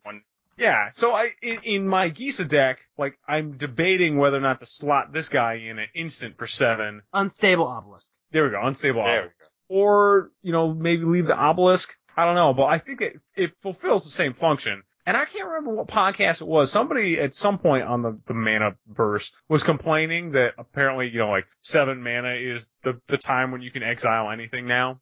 I'm totally cool with that. Like, if you've got 7 mana to burn, you should be able to exile some shit. I'm totally fine with exiling target permanents. I'm totally fine with this going in any deck. I think it's a good move, personally. I would say, like, this and the Unstable Obelisk both go together in this deck, where the downside for the Unstable Obelisk is that, you kind of have to leave it out there like a Rattlesnake card. Your opponent sees it coming. They wait till you get to 7 mana because they know that you can do it then. But at least with this, you can pop it off without them actually knowing you have it at the time. And both of them help take, cause the Unstable Obelisk takes care of any permanent, right? Yep. Yeah, I think that's exile target permanent too. Yeah, so like the No, Unstable the Obelisk. is just destroy. Yeah, so the Oh, it's Obelisk just is destroy? destroyed. Oh, well, fuck that then. Scour from Existence is definitely going in. Yeah, but what I'm saying though is like Scour from Existence has the exile in it, so that's good. The Obelisk has destroy, but at least the Obelisk, it gets you some mana and it works for you as a mana rock in the early game. And later on, it can potentially destroy something that you see coming to a point. Where this is like, you just kind of like whip it out and boom, gone. Your opponents didn't get a chance to see it. It's like the Spanish Inquisition. No one expects it at all. It just shows up.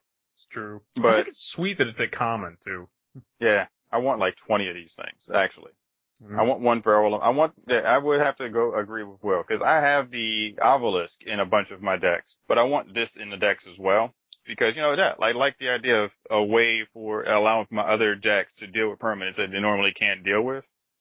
And, and since it's colorless, I can use it to actually kill off things that, if I had them on a red deck and your creature has protection from red, I don't have to worry about it, because now I can just kill the damn thing. Yeah, like the Obelisk at least had the excuse of being a mana rock. This is just pure removal.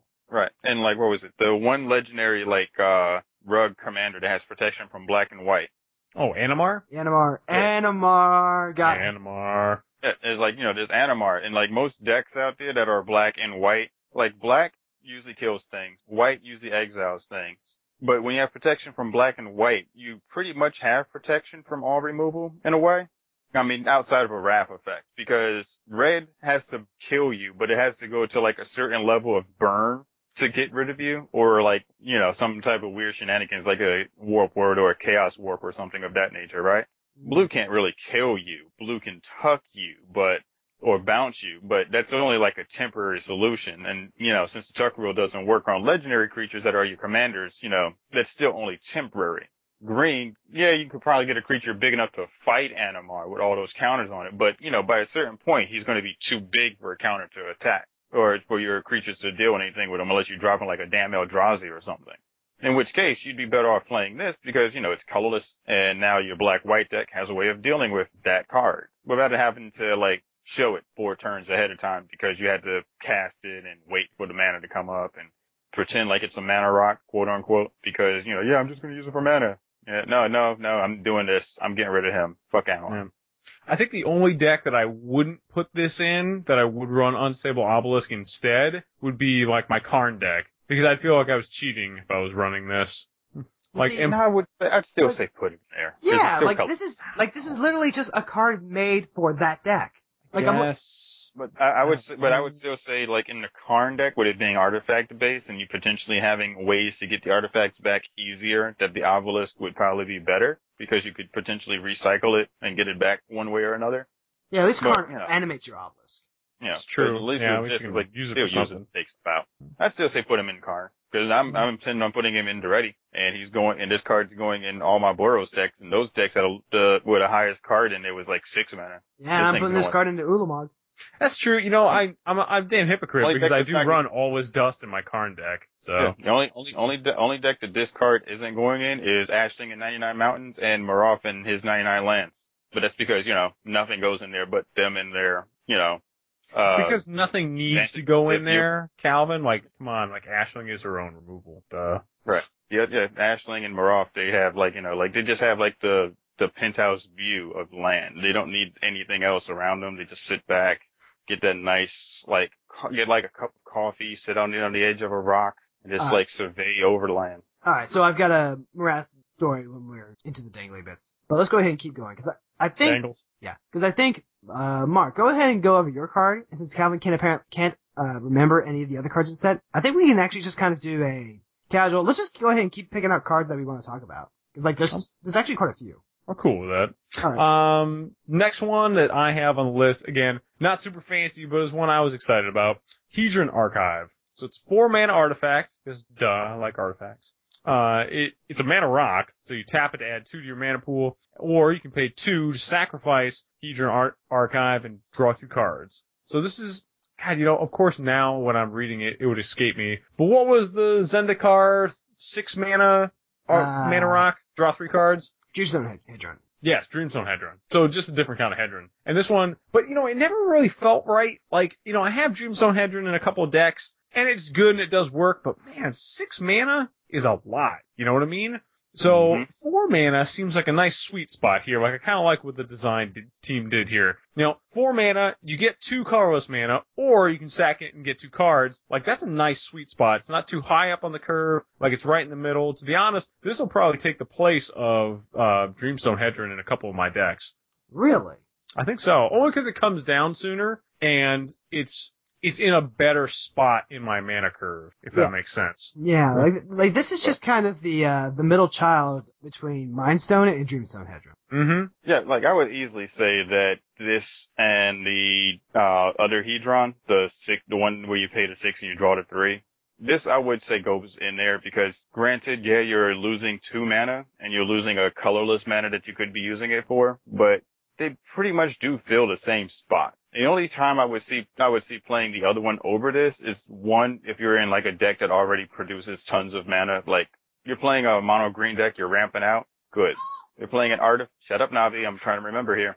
Like you're playing an artifact themed deck where you're like literally like dragging all the artifacts out with Duretti or whatever, in which case, yeah, fine. It doesn't really matter how much it costs because you can go ahead and continuously reuse it and, 3 is better than 2, I guess. Or if you're playing like a long game controlling concept, then you can use that. But this one's like, it's not too aggressive. It's not too low costed where you can just abuse it over and over and over and over and again.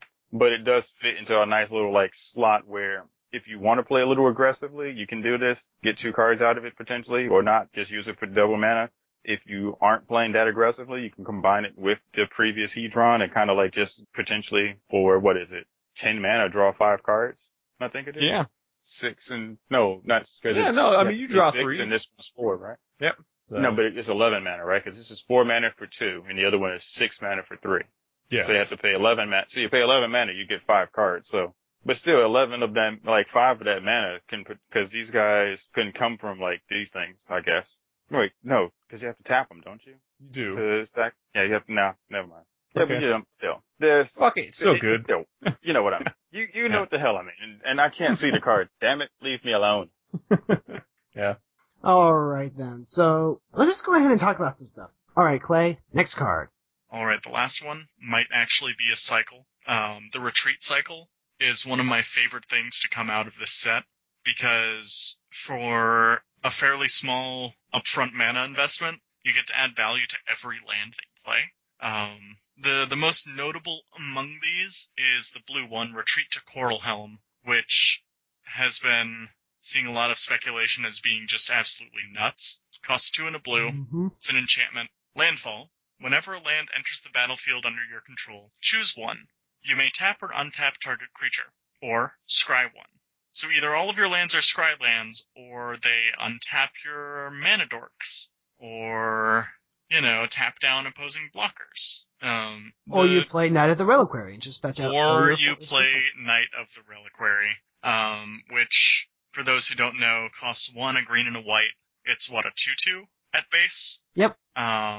It gets +1/+1 for each land card in your graveyard, and tap, sacrifice a forest or plains. Search your library for a land card and put it on the battlefield, then shuffle your library. So you sacrifice a forest, you go find another forest, you use Coral Helm to untap your Knight of the Reliquary, and then you tap it and you just keep going. Potentially doable on turn 3 in Modern, or in EDH, if you're in Vamp colors. Mark, what do you have to say? Oh, I was just saying, with a landfall trigger, I've been looking for other things to put into a Moloku deck. So, bouncing a land every turn for 1, and then getting the scry or the tap untap trigger, that seems pretty good. Yeah, there's also, Sainio, under Legendary EDH Plays, I think posted another possible combo, where you use Hedron Crab and Ruin Ghost to infinitely blink a plains. Shelly! That's pretty awesome. Yeah. What do you have to say, William? I really like Retreat to Emeria. Just because it's one of those things that works great with Morath. Yeah. I'll give them a quick rundown of the rest of the stuff on here. I'll end with Retreat to Emeria because I think that's the second most busted one. But the black one is Retreat to Hagra. It costs 2 and a black, and its modes are target creature gets +1/+0 and gains death touch until end of turn, or each opponent loses 1 life and you gain 1 life. So, very good late game in the grindy matchups because you just drain them or you make your dudes slightly bigger and lethal. Retreat to Valakut costs 2 and a red. Its modes are target creature gets +2/+0 until end of turn, or target creature can't block this turn. Also incredibly aggressive, and really cool for red decks that need some late game reach when they're top decking lands. Retreat to Kazandu costs 2 and a green. Its modes are put a +1/+1 counter on target creature, or you gain 2 life. So everything's a Radiant Fountain or a Llanowar Reborn, but except instead of grafting, you're just putting something on there. And then lastly, Retreat to Emeria actually costs 4 instead of 3, unlike the rest of the cycle. So it costs 3 and a white, and its modes are put a 1/1 white core ally creature token onto the battlefield. So your lands make 1/1s now. Like, they are strictly better than Colony Garden. Or, creatures you control get +1/+1 until end of turn. Imagine scape-shifting into Retreat to Emeria to be like, oh, my dudes get +10/+10 until end of turn. I'm going to kill you. Oh, dude, imagine that in Munda! Every Yeah, dude. land turns into you don't draw a land. So yeah, that's the Retreat cycle. They're really cool, and they're only uncommons, so they shouldn't be that expensive. I think Retreat to Coralhelm foils we're pre-ordering on Star City at $4 a piece, which isn't too bad. If they were like $1 a piece, I probably would have ordered like 20 of them, just to sit on them. But still, these things are super sweet. So let's talk about what really grinds my gears. So, we got some awesome enemy lands here, like Lumbering Falls and Shambling Vent for blue-green and black-white respectively, and they become guys with abilities for some sort of mana cost. How miffed are you that they kept 3 of them for the next set? Like, It was kind of silly. I was really looking forward to having my Boros land. Yeah, I kept checking the spoilers because I thought there was a mistake. I wouldn't say I'm miffed about it, because the way I kind of see this right now is that Wizards going into their now double block cycle, I'm going with. That's what it is. Cause it's like, we're going to do Zendikar now, next one's Zendikar, and after that we're going into a totally different area, totally different story, totally different plane. So we don't have the 3 block thing to kind of stretch things out over. So we can't give you everything you want in this particular one, because if we do, I want it! Yes, I know, and I want the Boros one too. You're not the only one, damn it. And chances are, after seeing some of the Boros creatures from this particular set, yeah, you could wait on the Boros, man. Like, how? I don't know, man. I might want to send a letter to the Wizards telling me that one in, let that one bake for another set or two. The Boros one actually just animates into Munda 2.0. Shut up. I would be so pissed if the Boros land turned into an ally and did some stupid ally that'd be so fucking retarded. I'd be upset. I'd cry. I would totally cry. I would cry on air. But, yeah, but the thing is, like, even with, like, because remember, normally, there was a point in time we would get, like, 5 planeswalkers at the beginning of the set, and, maybe, like, 1 or 2 in the next one, depending on what they were doing. But this one, we only got 3 of the planeswalkers, and only 2 of them really have anything to do with the direct story of what's going on in Zendikar, So, yeah, I could easily see them just, like, trying to find a nice, because this is the first time they're doing a double block thing outside of, like, Larwyn block. So I can see them trying to find, like, a nice little niche of what's the proper ratio of double rare lands combined with other things to put in here and planeswalkers. What's the nice, like, blend of this and that to keep the people buying the sets, but not giving away so much that one of the 2 sets outsells the other too badly. But it's just strange because they had the full set of everything else. They had the fertile set or I don't know what the heck the blighted ones. They had the whole range of the blighted ones. They had the whole range of is that the have lands? Are we calling this have lands? So I'm still going with either Slow Bros or Baselands. I'm still going with Slow Bros. I like Slow Bros. I don't know. I'm kind of tempted to drop that base. Hashtag Slow Bros. Fuck that base. I'm good with that. I'm good with that. But, like, you know what I mean? Like, we got the full set of those, and yet we only got 2 of the manlands. It just seems a little weird. I don't know. Okay. I have a bone to pick with other things about lands in here. I mean, I know we talked about Shrine of the Forsaken Gods, which is just Shrine of the underwhelming gods to me. But yeah, but that artwork is amazing. The artwork is amazing. I'm not gonna lie. I don't know. I would Actually, still try okay. Spawning Bed over it. Actually, while we're on that Planeswalker train of thought, though, so we've got Gideon, Kiora, and Omnixilus. We're gonna talk about Gideon and Ob in a bit, but I want to float an idea by you. So, Okay. Chandra's gonna be in Gatewatch. Like, that's just a given. Like, they can't have Chandra finally showing up to be the big damn hero. Like, it'll be like a Dire Hour type thing, where it's like they need just a little bit more help, and then Chandra shows up and she's like just shooting everything. She's like, fuck yeah! Fire! Fire! You get burned! You get burned! Everyone gets burned! So, Chandra's most definitely probably gonna get a card in Gatewatch. I feel like Jace is also getting a card in Gatewatch, since he wasn't in this one particularly. My question is, because WotC has tended to try and keep a certain number of Planeswalkers in standard to a certain number, do you think we're actually going to get a Nissa card in Gatewatch? Yeah. Because, one, and it would make perfect, I'm going to go out there and say it would make perfect sense for there to be a Nissa. Like, of course, you just got to have Nissa there because she's part of the Gatewatch. But what if, hypothetically speaking, the Nissa that we got in Origins is supposed to be representative of the Nissa that we see in Zendikar, because of how this Nissa is the one that makes the Ashaya token. And as we've been seeing from the story elements so far, Ashaya is kind of connected to Nissa, and this is the first time that she's really summoning Ashaya. But that can't be true, because, like, the Origin set was, like, obviously their origins, right? But this is after, like, Nissa done fucked up and messed with the Hedrons and... What WotC said was that their Planeswalker side isn't necessarily... point in their lifetime. Yeah, it's not just after they've Planeswalked, it's some point after their lives. Because remember, Liliana's supposed to be a pre-many walker after she first does it. Because basically the concept is that the creature side is the origin, the beginning of their story. The planeswalker side is sometime in their future, after they become a planeswalker. Not necessarily saying directly afterwards, but sometime in the future. So theoretically, the Nissa from Origins could be the Nissa from now. But the reason I'm saying that we're probably getting a new Nissa to counteract Williams' concept is this. Typically, we would get, like 5 planeswalkers in a block. It'd be like, maybe like 3 in the beginning, 2 in the next one, or 1 in the next one, and then 1 in the last one. Yep. Maybe like somewhere be like between 5 or 6, right? Mm-hmm.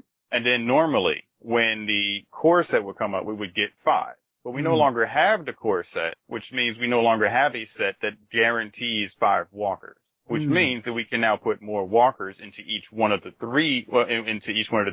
2 story sets. So as opposed to constantly getting 3 and then 1 and then 1, we could be getting 6 or 7 or so in each of the 2 sets, depending on how they want to divide them up. And then throughout the year, instead of us getting 5 at a time, we're getting 3, 3, 3, 4, and whatever. And then they can still keep their balanced number there, because there's no point in the year where they would guarantee to give us 5.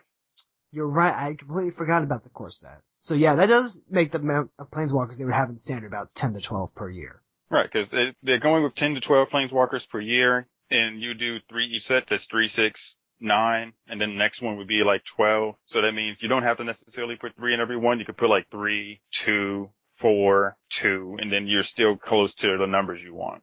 Alright, so let's actually go ahead and look at these planeswalkers. Mark, which one do you want to talk about first? I'll take Obby. So, Yeah. Alright.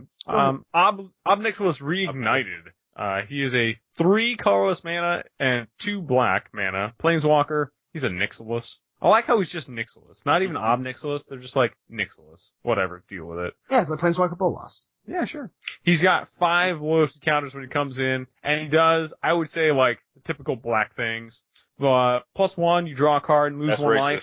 That's not... Why do you take Yes, this? it is. Why? Obnixilus is on the corner. Obnixilus loves chicken. Obnixilus God damn it. I said none of these things. Obnixilus has an affinity for playing dice. I said none of these things. None at all. Obnixilus has a prison record. Damn, man. Which is true, because he's been trapped on Zendikar. He's done doing his prison term is up, so he's free to move. But, continue. And he was shackled at one point, so yeah, typical black stuff. All of that Why, Calvin? Why? Right. All of that I'm probably going to have to get rid of and cut, but it was so worth it to say. So, anyway, His -3 ability is destroy target creature. Except I don't know. Yeah, he gets to destroy stuff. It's cool. I don't know, like, is it just me? This is another side tangent here. Why is it so expensive to kill shit nowadays? Like, in the last couple sets, it's been like 5 mana destroy creatures. And half of it's been printed as sorcery. Like, what's up, Watsy? Don't you like Doomblade anymore? What the hell? No, they don't like Doomblade. They do not like Doomblade. It's messed up. Remember, Rise of the Eldrazi taught them that if they make removal worse, then people actually get to play with their sweet creatures in draft. Meh. And lastly, the emblem that you will probably never get in Commander, -8, target opponent gets an emblem with whenever a player draws a card, you lose 2 life.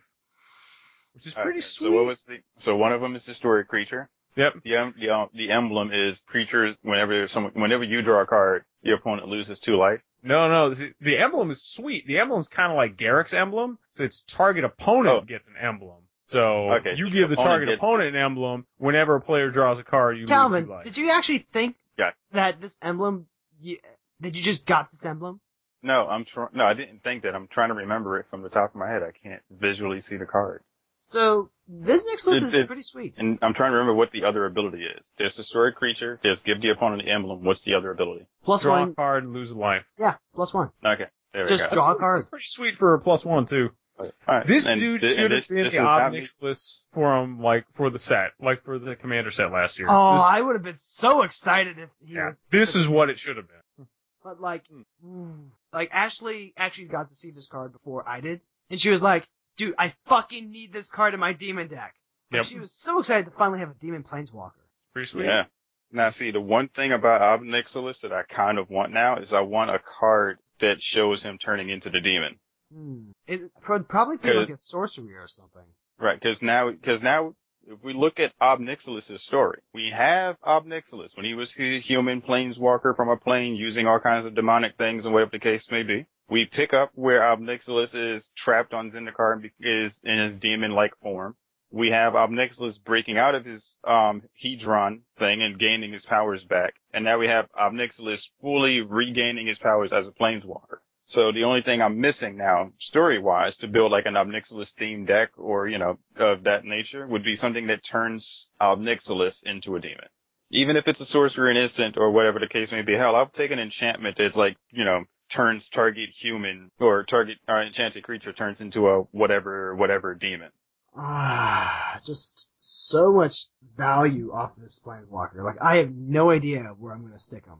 Right. As far as Obnixilis is concerned, as far as the card goes, the destroy permanent thing, good. Drawing a card, losing life, that's basically just like, Sign and Blood, right? It's half of Sign and Blood. It's pretty much half of Sign and Blood on a planeswalker, so. In our format, that's fine, because you're only losing 1. You're drawing 1, but still, it's fine. +1, that just means you've got plenty of life to go. You can potentially get 20 cards off of him before you really have to worry about your life total, because you'll just be at 20. Alright. But then you can, siphon effects and get your life back, so that's good. Alright. So, Obnixilis, just universally good. But what about his counterpart over here? Gideon, ally of Zendikar. He's a badass. Yeah. For 2, white, you get a Planeswalker Gideon that comes into play with 4 loyalty counters. +1. Until end of turn, Gideon, ally of Zendikar, becomes a 5/5 human soldier ally creature with indestructible that's still a Planeswalker. Prevent all damage that would be dealt to him this turn. So, I like that they're still using, like, the pronoun things to help save tech space. Yeah. He used to have to ultimate to do that. Yeah, now he just gets buff. For 0. Put a 2/2 White Knight ally creature token onto the battlefield. So, it's not Elspeth, but he's shitty out a 2/2 every turn for free. Yep. And then Limit Break, -4, so you can do this as soon as you play him. You get an emblem with creatures you control, get +1/+1. Yeah. Yeah, this is a card that I can play in Marath. Now, see, the one thing about Gideon that I find to be the most interesting about him is that he doesn't have haste when he turns into a creature. Nope. Right? Yeah, that's correct. So like the only thing I have a problem with this particular Gideon is to try to figure out what I'm going to do with him the turn I cast him. Because if I cast him, I can go for the emblem, or I can get the 2/2 token, or I could pump him. If I pump him, then I can get the emblem later and keep the Gideon. But then again, on the first turn, if I pump him, I don't get anything. So there's a way where it's like I can get all 3 of these, but I have to like go token, then pump Gideon, attack with Gideon, and token, and then next turn use Gideon to get the emblem and keep Gideon. So in order to get all 3 effects, you kind of have to wait like a 3-turn clock. But then he turns into a 6/6 every turn. Right. But the thing where it is, like, and the other thing is that the emblem stacks. So if you're somehow playing a Magical Christmas Land, you're able to get him up to like 8 tokens, like 8 loyalty counter. You can give all your creatures like +2/+2. What do you think, Mark? Yeah, I mean, I don't know. Like, me and Gideon, we try to get along. But I think Gideon might be for me what Dragon Master Outcast is for Calvin. Like, maybe not to the extreme. Like, I've gotten Gideons to work before, but they're just, I don't know. Like, I like these 4 mana. That's pretty sweet. But to be honest, I was more excited for Gideon than I am for Gideon. I mean, you don't like the fact that he just puts out an ally every turn? I do like that, but, I mean, the 2 white mana symbols are probably going to stop me from running him, unfortunately. Although he is an ally of Zendikar in an ally deck. Yeah, but he is an ally himself when he turns into a creature. So when he attacks, he counts as an ally attacking. It's true, but I don't really give that much of a shit about allies attacking. To be honest, I would rather play that retreat. Is that retreat to Emeria that pumps out an ally token? When you, yeah, I think it has a 1/1 core, I believe. Yeah, the core ally. Yep. I would run that instead of the Gideon for that effect. Like, if that's the effect I'm looking for, I would probably run that instead. Yeah, I don't think that's understandable. But the reason why I would say like playing with the Gideon is that one, you can easily just play him, pop him, give the emblem. So now that the retreat from Emeria gives you 2/2 core allies, because the emblem would be there. Every time you play a land, you get a 2/2, because it's a 1/1 with the emblem. In which case, you're kind of getting 2 of Gideon's effects just by activating one of them and then playing a land. I mean, it's interesting. I think just because I hadn't considered you get the emblem, you can pop him and kill him. He might have a place in like that mono white reanimator deck. I mean, he's not a creature, but if I'm playing mono white, I'll have ways to get crap back anyway. You can actually get him back with Emeria Shepherd though. Oh, that's true. Yeah. And she can actually just bring him right back into play. So like every time you play a planes, you can just pop him and get the end. Oh my fucking god. So many orgasms tonight. So let's just talk about this right now. Like I swear to God, I was going to let Mark pick out the next card, but this one just keeps popping up. So Mark, do you want to read off Emeria Shepherd for me? Sure. Where's Emeria Shepherd? Emeria, why did I just lose you? Internet, why did you fail? Okay. Damn it, Emeria. Emeria Shepherd is a 7 mana, 5 colorless mana, and 2 white creature angel. It's a flying 4/4, but no one gives a shit about any of that except for the cool landfall thing. Whenever a land enters the battlefield under your control, you may return target non-land permanent card from your graveyard to your hand. If that land is a plains, you may return that non-land permanent card to the battlefield instead. Oh my god, you just keep popping Gideon emblems. Yep. Yeah, it's pretty sweet. Shenanigans will ensue. Alright, yeah, that's, like, I'm actually considering if this card is good enough to play in Kalia. I think it might be. I know though, but you're not rocking lands though. Oh, you're not rocking that many planes though. Well, I'm running dual lands, so those count as planes. Second of all, it doesn't hurt to get those non-land cards back to my hand, because then Kali, if it's a creature, Kali can cheat it back out. And otherwise, like, you still get something back, regardless of what land is actually put into play. So you can get back a sword, or an enchantment. Yep. Alright, so... So wait a second, what was what happens when you put the land into play? When you put the land into play, you can grab any non-land permanent in your graveyard and put it into your hand. So any land you play becomes a regrowth. And if it's a plains, it comes back to your side of the field? Yeah, it goes to the field instead. Something like that? So in that case, it doesn't really matter if it's a plains then, because any land can just get your Gideon back and just cast it and pop it. Right. And like, in a 3-color deck, like, it doesn't even matter. Like, you obviously want the plains to get them extra bonus, so you're aiming for like your shocks and your duels and your base lands and all that. But then once you've run out of all your plains and stuff, it doesn't matter, because you're like, alright, well fine, now I just have to cast Gideon, but in the same token, at that point, it's like, if I've already got all my plains out on the field, that means I've done this at least like 5 times. Yeah. Alright, so Mark, go ahead and pick out a couple of cards you want to talk about. Alright. I don't know if this counts as a cycle or not, but I'm going to call it a cycle, but I'm not quite sure what to call the cycle. So I'm going to start with Cliffside Lookout, and I'm just going to call it my disappointing cycle. Is that the land cycle? No, this one is Cliffside Lookout is the white 1/1 little common core scout ally. Okay. I see what like they all have like it's just underwhelming is the name of the game for a lot of these allies. So core scout ally, Cliffside Lookout, he's 1 man, he's 1/1. His ability is you pay 4 and a white. Fucking 4 and a white, man. For creatures you control get +1/+1 till end of turn. Now, I realize that this dude is a common, and Leonin Sun Standard is a rare. But Leonin Sun Standard is 1 and a white for the exact same ability. And I get it. Common, rare, but god damn it, I'm never going to pay 5 mana for +1/+1. Anyway, so the other part of this, I guess we're gonna call it the disappointing cycle. Hagra Sharpshooter, she is a 2/2 human assassin ally, which is only cooler because she's an assassin. For 2 colorless and a black, it's the opposite ability for the same mana price. So 4 and a black, target creature gets -1/-1 until end of turn. Again, if you're paying 5 mana for this effect, you're fucking doing it wrong. Like, I would pay more, there are times when I could consider even paying 5 mana, because maybe you need to kill like a really important mana dork, or I don't know, like, maybe it's after combat and people aren't paying attention and you got your other guy's commander down to 1 and you just have to kill it, but that's fucking never gonna happen anyway, so fuck this dude and fuck the goddamn Cliffside Lookout. Like, goddamn it. Fucking disappointing allies, man. Ugh. Well, what allies are you excited about? Like, there's the green-white one, and there's the Hero of Gomafada that looks alright. Oh, I dig the Hero of Gomafada, alright? I totally do that, and I'll read him off, why not? He's got the rally ability. Whenever Hero of Gomafada or another ally enters the battlefield under your control, creatures you control get indestructible. That's sweet. See, now, like, this is where we have to get, like, relevant abilities from no one gives a shit abilities. Alright? Relevant abilities, indestructible. Relevant abilities, double strike. Double strike. No one gives a fuck abilities. Look at the top 4 cards of your library. And put them back. Yeah, and put them fucking back on the top of your library. No one gives a fuck abilities. Like, don't draw a card. Like, yeah. Like, even if they had, like, look at, like, the top 4 and then draw a card, then I would at least be like, well, it's a Boros legend that has haste that can potentially draw you a card. As long as it's like, but with that ally text on it, just, yeah.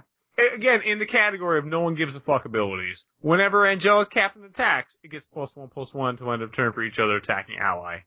No one gives a shit about that either. Like, But that is like, that effect would be perfectly fine if it wasn't for one word. Like, if it wasn't for one word on that card. There's one word on that card that messes it all up. Other? Yes. Yep. Because it's one of those things where it's like, look, if I was just playing, it's like, look, if I'm building an allies deck, good, you work fine. If it was just for each ally that attacks, then that means at least he pumps himself. That means if I attack multiple times, he gets a chance to pump himself multiple times. So I can work with that in a regular deck that doesn't need allies.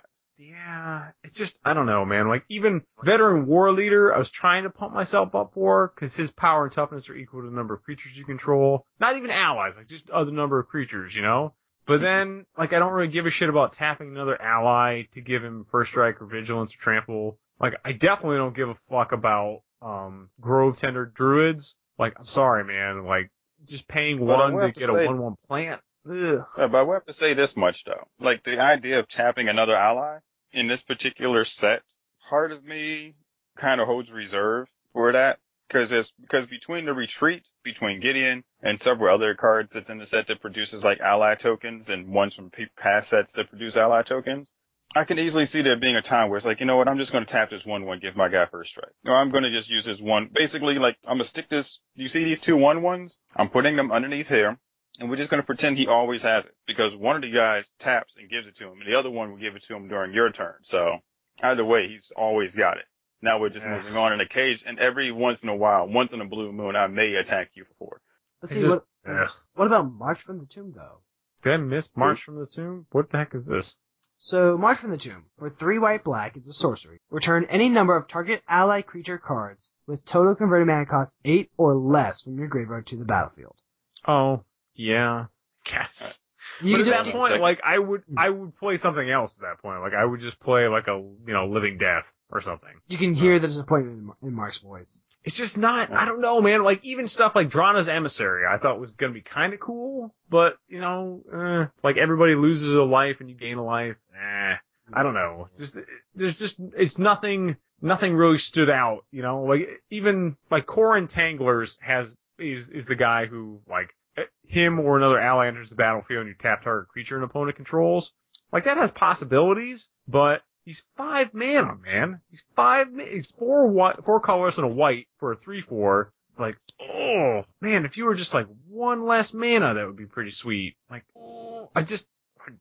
it's hard to get excited about a lot of these guys, man. Like, a lot of them. It's really, like I said again, I know I was wicked excited at first for this, and then I saw, like, once all the spoilers came out, and I am just no longer excited. I just don't care. So, whatchamacallit. What if Wizards is intentionally making allies suck because they intended for them to die? I mean, okay. I mean, Well, they kind of what sucked. They sucked the first time around, right? Like, I guess. The reason they sucked the first time around was because we got them in the final set.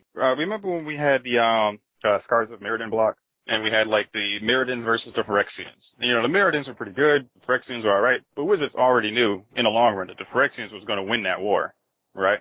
So they made those cards, good to kind of get you to determine whether or not you would be worth playing them. What I'm thinking is that they knew the allies were going to win this one. Because obviously, like, the next set, spoilers, has 4 planeswalkers sitting around with their hands holding up in the middle of nowhere with smiles on their faces. I get the flavor reason. I just don't give 2 shits about flavor, really. I mean, like, I'm not a Vorthos guy. Like, I just want to play with some sweet allies, and I just didn't really get a whole lot of sweet allies. Yeah, I understand that to some people, like, sweet ally card is kind of an oxymoron, but I was just disappointed. That's all. No, I get what you're talking about, Mark. Like, I care about, like, the storyline and some of the flavor, but for the most part, what I love about sets comes from just the mechanical aspect of it. So, like, on the one hand, a lot of the ally cards seem really bad because they're just sticking ally onto a lot of bad cards to begin with. Yep. And for, like, draft and all that. On the other hand, Munda. Like, Fucking, we can't talk about Munda no more, man. Yeah. Okay. Yeah.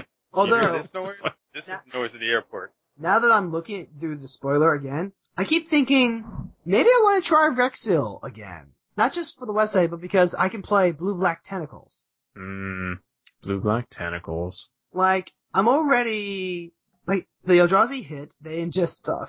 Sorry. I use the processor ability to put their spell, instants, and sorceries into the graveyard, but only when Rexil's ready to connect. Like, that's got some merit to it. Yeah. I mean, when I designed my, my Lorthos deck, like, it was kind of like a Lorthos Cthulhu themed deck. Had like crazy little weird tentacle-y bullshit going on. So this kind of plays into that. And I am honestly, like, more excited for the Eldrazi than I am for the allies. So maybe that'd be kind of sweet. Yeah. And I would be really happy to actually have a Rexiel deck again. Yeah. I had a Rexiel mill deck for a while, but it just fucking sucked. So. When Williams said the blue-black tentacles deck, the first thing that came to my mind is someone saying, "Oh man, those tentacles left me black and blue." And I was like, Man, this just should be called, like, the hentai review episode. That's honestly, like, all we've just been hinting about. Tentacles After Dark. Although, Takoyaki is really good. I want to go back to Tensuke and get some. Alright, so are there any other cards that you're really excited about, Mark? I'm trying to think. I mean, looking through these, we kind of covered most of them. This didn't really even have any kind of sweet artifacts. What about that Sire Stagnation? Like, was I the only one who looked at that and thought Consecrated Sphinx number 2?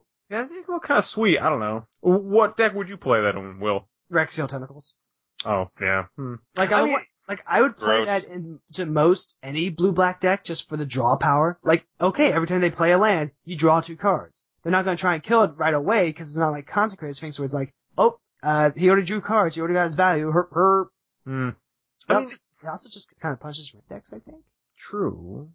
I thought it was kind of interesting there's, like, a small little life gain theme among some of the cards. Like a life gain +1/+1 counter thing, which is, I mean, I've been going back and forth with Grandpa Growth for a while, and he's been trying out my Dagatar deck, which has like a life game +1/+1 counters matter thing. And that deck is fucking terrible. Like, that was the one I built after our Entourage segment for it. And it's kind of hilarious. I've never won a game with that deck.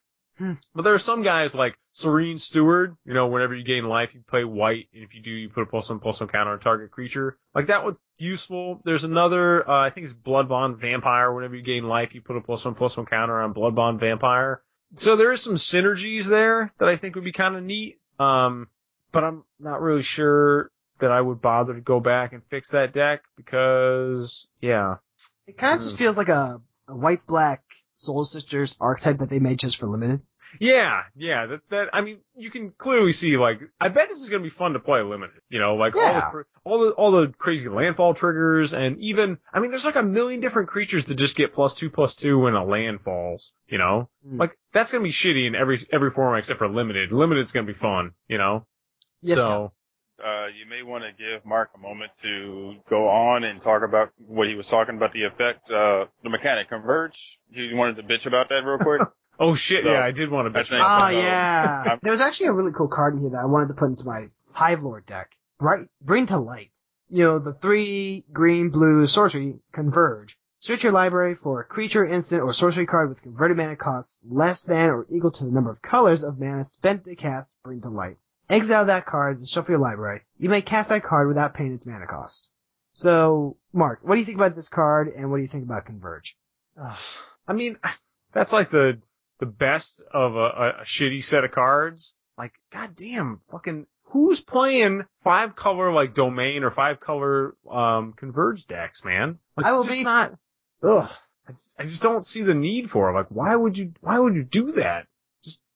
I've never understood it. Like, ever since Domain came out, I'm like, this is a thing? Who's playing this? I don't get it. Maybe there is. Maybe I missed something. I mean, God knows I'm not a great player, but I just don't see the appeal. I mean, from what I understand, this was actually a mechanic that first showed up in Invasion, because that had the theme was, okay, we're fighting the Phyrexians. It's all the colors teaming up together to fight the Phyrexians. So we're gonna reward you for playing as many colors as possible.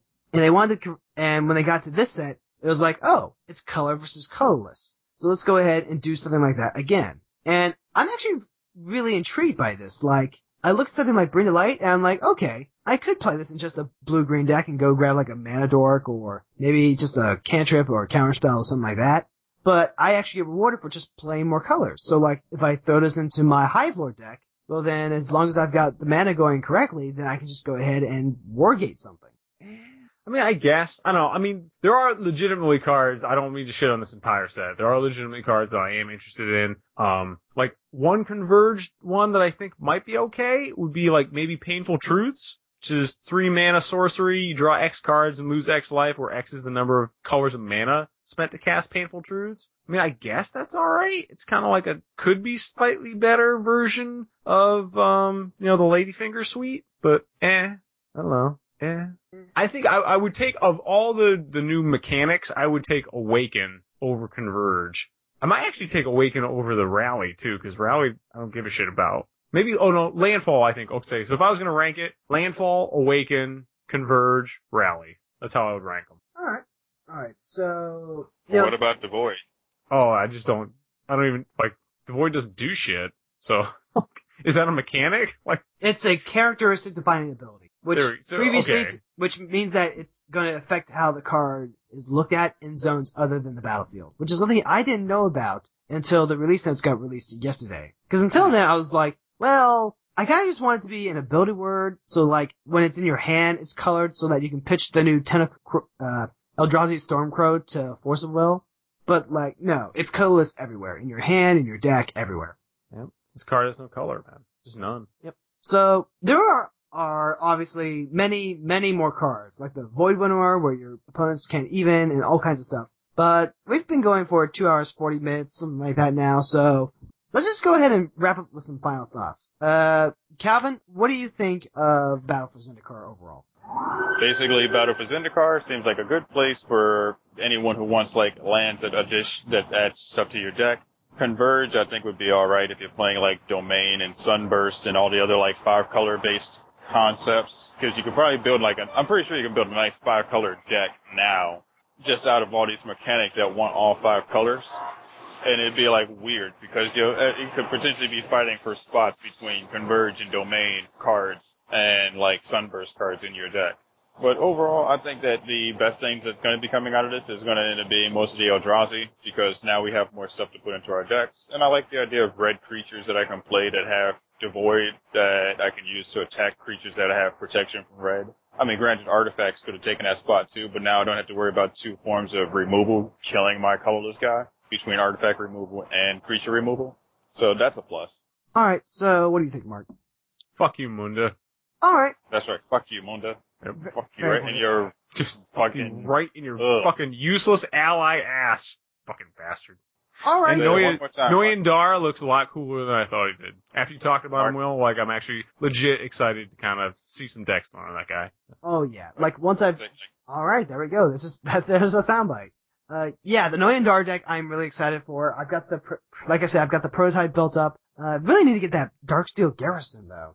I'm gonna be testing on Tuesday, even if I have to proxy up a Noyandar to do it. Maybe I'll be able to trade for it. Like it's like $1.50 on Star City. I can do that. I was gonna say, it can't be that much. Yeah, no, he's a dollar rare, and I love it when commanders are just dollar rare, so I can get my hands on them immediately. Mm-hmm. Yeah, I've been experimenting with like some Merfolk Tribal recently. Anyway, I know. Will, have you ever listened to Tolarian Community College? I don't think I have. Guy, it's a pretty sweet little channel on YouTube. I shouldn't say little channel. I'm sure that dude has tons of subscribers. He doesn't talk just about Commander, but he has some sweet little Commander sets. And one of his favorite, it's a guy just named the Professor, hence Tolarian Community College. And one of his favorite decks is Sig River Guide. And I would always I have a Sig River Cutthroat deck, and I would just look at Sig River Guide and be like, fuck it. But he's like, nah, he's like, take a different look at it. And I've been experimenting with that deck a little bit, and it's a lot of fun. So, just doing goofy things with like blue-white Merfolk is actually really fun. I've actually seen that deck before, and yeah, it can be really good, actually. Yeah, so like, Noyandar, that's another little thing to put in there. I mean, Omnath is pretty awesome. So, like, there are a lot of things I don't want to be just super salty on this. I will probably try some of the allies, will make it into my ally deck. I will be disappointed, and then I will take them out, but I will give them a shot. Yeah, like, we even have, 2 cycles of lands, a common cycle and an uncommon cycle, that just go in monocolor decks because they're awesome. Shit, yeah, I forgot about the the have lands I'm actually really excited about, because this one now I have dual lands that I will actually pay for. Yeah, the blue one frosts a creature, the green one's gonna gonna mulch for a basic land, the red one gives first strike, the black one just gets you a creature, then you've got uncommon sack lands, so for each opponent sacks a creature, you rampant growth you kind of Croson Verge for one of them. Mm-hmm. There's one that draws cards, there's one that gives you 2 life for each creature you control. Like, these things are really awesome. I am legitimately super excited for Battle for Zendikar. Like, we'll be talking about this when we do the what to do when you get into a slump episode in a few weeks. But like, for all of Origins, I don't know if it was because I started working at the game store and I didn't really know how to balance working at a game store and just going there to play and hang out. But the whole Origins trip, I just felt like I was in a slump. Like, I wasn't really that excited for anything. I was just kind of looking at things and being like, I was afraid I was going to feel burned out, maybe need to take a break from the podcast for a while. But I'm looking at Battle for Zendikar, and it's got so much amazing stuff. I'm just, when we do our look back review for Battle for Zendikar a year from now, like, we're going to have the opposite problem where we have for cons, where it's like, there are a lot of really great cards here, but not a lot of common. No, this just has so much at common that I want, and that makes me so happy. Like, I could legitimately see just buying a box. Mm. The one thing I would have to say though is that it's weird because I want to buy a box of this, but the most of the stuff that I want to buy the box for are Eldrazi and lands. There's not really much outside of those that I really want. I mean, don't get me wrong, there's a bunch of other stuff in there, like, there's the retreats and there's the other, a couple, like a handful of the allies. Not too many, but, just a few to look at it, like, you know what, you're good enough, I'll take you. That I would want, but not so much that I actually want. But it's kind of weird that I want to buy a box of this because, 1, I get all those nice full art lands, and 2, I have a chance at hitting a bunch of the other, lands that I want, like the slow roll lands and potentially like the black one that brings things back. That would be great with my graveyard deck for my zombies. Like the idea of using the other lands to give my creatures first strike and all that. Like, it's weird, because typically when I buy a box of something, it's because I want the creatures. I want to buy a box of this so I can get a ton of lands that I can then use later to, like, round out the other areas in my other decks and put in effects that I want.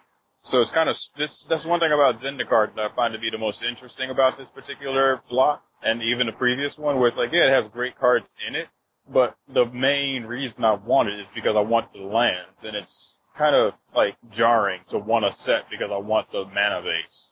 Alright. So, overall, looks like an amazing set. I can't wait to play with it. If you're listening to this on the CommanderCast website, then, hey, we just had our pre-release. If you're listening to this on MTGcast, congratulations. We should have the cards that we want right now. And if not, what the hell's wrong with this? So, that's about it for our Battle for Zendikar preview show. Let's go ahead and take this to the outro.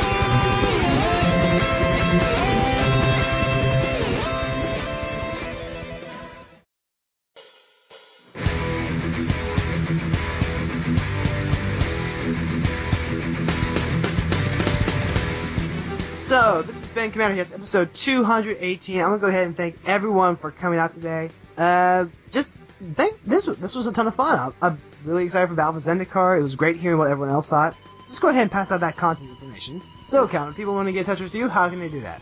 If people want to reach out and touch me, they can contact me on Twitter at Captain Redzone. Or Phrasing. hit me up with an email. Shut up. Hit me up with an email in Gmail at CaptainRedZone@gmail.com. Or you can go over to the Facebook page and hit us up over there. I'm typically over there with Judd and Waffle Cone, like trolling around, keeping an eye on you guys. Or, if you really want to contact us and you want to, contact other members of the CommanderCast community, you can hit us up on Reddit as well. Alright, and Clay, if people want to reach you, how can they do that? People can find me on the internet, on the Twitter and the Gmail and the Reddit as EDH Panda. Also, my girlfriend Mallory and I stream on occasion on Twitch as Panda Alpaca. It's down there in the show notes. You can also find us on Tumblr and Twitter under that same name. Even though it will be too late to advertise this, because you'll probably be listening to this after next Monday, but tomorrow night, because Animal Crossing Happy Home Designer is coming out, we're having a big party on our stream to celebrate. So you three that are on this call with me, if you want to come hang out, you totally can. But sorry, listeners, but it's probably too late. You could watch the archive footage, I guess. Yeah, as long as you're not using any copyrighted music. Stupid Twitch laws. Alright. Oh, dude! I just realized! What? So, John Clemens posted a post to our Facebook page, and he pointed out that Emiria combos with Solemn Simulacrum, and also a free sack outlet, because Emiria Shepherd says landfall. Oh yeah, whenever land enters play, you can return a non-land permit. Yeah, Sakura Tribalder does that too.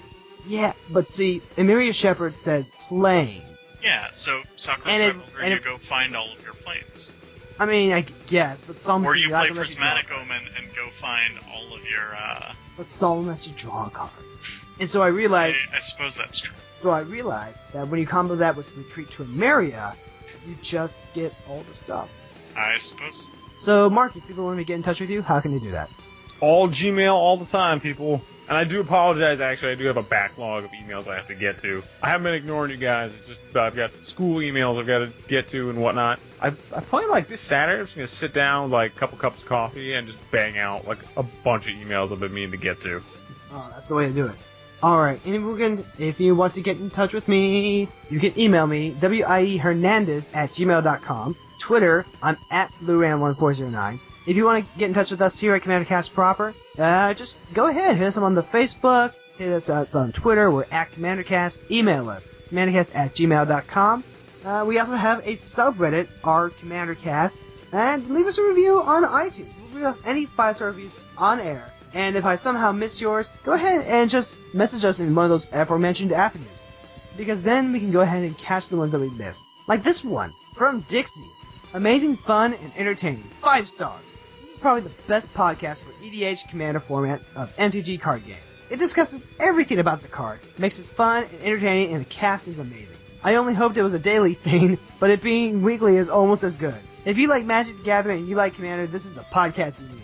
Oh dear God, I can't imagine doing this daily.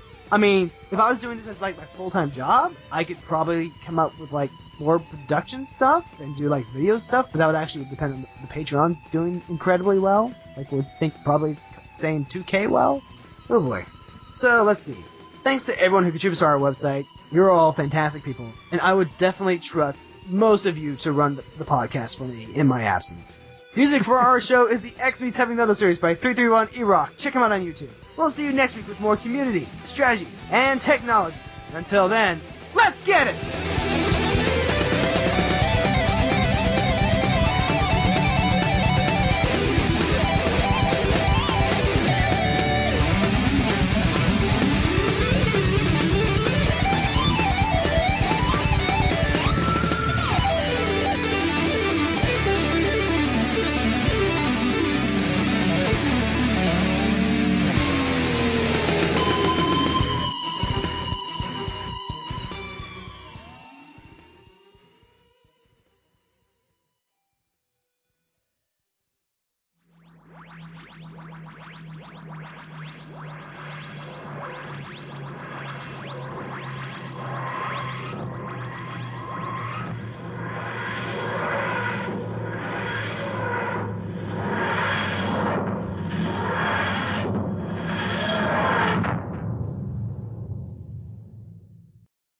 See, the thing for it is that if this was daily, then that means the show itself would be slightly shorter. Well, but it means that we the wouldn't... dangly bits would be... No, I would say, like, the Yeah. show would be slightly shorter, but the dangly bits part would be, like, the daily content. Honestly, if it was like daily, we would have to reduce it to like either an hour or half an hour, and it would also have to be live streamed.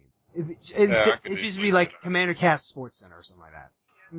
I mean, If we did do daily, we could do like record like a 2-hour show, and then sometime during the week record another one. Like we'd have to record twice a week. One show, the main show would go up on Monday, and the other one would be broken down to be bits that would go up on Tuesday, Wednesday, and Thursday and Friday. Well, it would be instead of doing the week. So like we could have like just a 1-day recording session where we record multiple episodes in a day, but then all those episodes would have to be broken up and taken over the week. Like if we just did half-hour stuff, then we would have enough from just this session, since 3 hours, we would have enough for 6 days. Yeah, but that's what I'm saying. It's like if we did 2 recordings like this, like we did one on Wednesday, did one on Thursday, that way we could put one up on Monday, that would be a full episode, or like on Friday, that would be like a full episode, and then Monday, Tuesday, Wednesday, and whatever the other 4 days would be, would get like, here's the community, here's the strategy, here's the technology segment from this other episode, here's the full episode, and here's the weekly dangly bit. Yeah, I just wanted to ask if you have played Mass Effect before. Oh yeah. Although I've still I played Mass Effect 1 and 2, I have not done 3, and I have successfully avoided spoilers for Mass Effect 3 for the past 7 years. Wow, that is amazing. Yeah, I know. Because Steam was having a sale for the Mass Effect bundle for 1 and 2, so I actually finally got it, and I played it for the first time yesterday. Yeah. Mass Effect 1 is kind of rough. Mass Effect 2 is really good. I cannot speak to Mass Effect 3, but, yeah, man, it's awesome. I've just been heavy into Metal Gear Solid 5, so that's all I've been doing is just snatching motherfuckers with Fulton balloons. Alright. But while you're here, Calvin, I did want to tell you about the Morath story that I went through this week. So, a couple weeks ago, I took the alpha version of the Morath deck to Tuesday Night EDH in my shop, which is in Reynoldsburg, Ohio. It's called Card Academy. You should probably come check us out. And I had some fun with that, like the instant speed token making and stuff. Yeah, it was some fun, but I decided that I needed to kind of build it from the ground up with like the staples and ramp and removal and interaction stuff like that, just so that I would have a functioning deck that can, interact with the board as is wont for me to do when I build my decks. Because what I did with it originally was I went, okay, we're just gonna chock it full of fun stuff and then we'll go from there. This time I just kind of rebuilt it, like I set aside all the cards that I knew I absolutely wanted in the deck. And then I started with the staples and the base and the foundation, then put the fun stuff in, and then I went from there. Took the deck to EDH, and I played 2 games. The thing is, though, I played a total of 5 hours of EDH.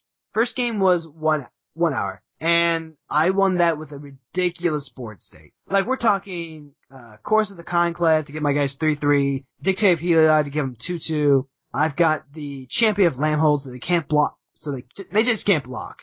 They've got the wild beast mask collar so that everyone's getting +6/+6. Like, this is just a stupid board state. So who are you actually playing against? And what decks were they playing? Let's see. There was It was... Okay, I think it might have actually been 3 games there, because this was the second one I want to say. This was against a... Frack, what was it? Okay, one of them was Carador. The other one was... I want to say Mayal. Yeah, it was Mayal. And the other one was... Oh, what was Dylan playing? See, Dylan was dead. I think he was probably playing his Aloru deck, which is a Super Friends build. So, yeah, dealing with Carador. Carador's gone ahead and living death like twice and stuff. Aloru's dead. Mayal's just kind of hanging on, like, she keeps having to get a creature out to deal with so that Sheoldred doesn't eat Mayal and stuff like that. And I win that game, which is stupid stuff. Like, he has a Rurik Thar out. And Rurik Thar actually gets me down to, like, 2 life. But then I get we like to call them the Soul Sister action going, where I go, okay, we're gonna play Essence Warden, and we're gonna play Soul Warden, and then once you know it, I'm gonna play Avenger of Zendikar, get like 9 plants, and that's gonna be, just 18 life out of nowhere. And then you know what, on top of that, we're gonna go ahead and play the, what was that new green one? It's not Collective Unconscious, it's like Visions or something like that. You draw a card for each creature you have, but it also has Ferocious, gain 4 life for each creature you have 4 or greater, so I just skyrocket in life. I have no idea what card that is. But now that you mention it, Soul Warden's, the Soul Sister package does sound like it would be actually good in a Maraf deck, because since Maraf can be used to put tokens in, you could just use them as a nice way to gain some life as well. Yeah, no, that's actually the whole reason why I have the Soul Sister package in there. Cause like, I've been interested in like a Soul Sister EDH deck for a while because that's my modern deck. And I tried it in white-black, but it didn't really work out for me. So instead, I put it in Marath. And I saw Soul Sisters every game. Like, if I think about how many Soul Sisters I have, I've got like your Soul Warden, Soul's Attendant, Essence Wardens, the green one. So that's 3. There's the, actually hold on, I'm gonna go grab my Marath deck real quick. What about the Phyrexian one? The Phyrexian one's one of them. Shistani's in there. I count Elspeth Tyrell as, like, the 6th Soul Sister because she gives you a life for every creature you have when she pluses. Let's see, which one was the Phyrexian one?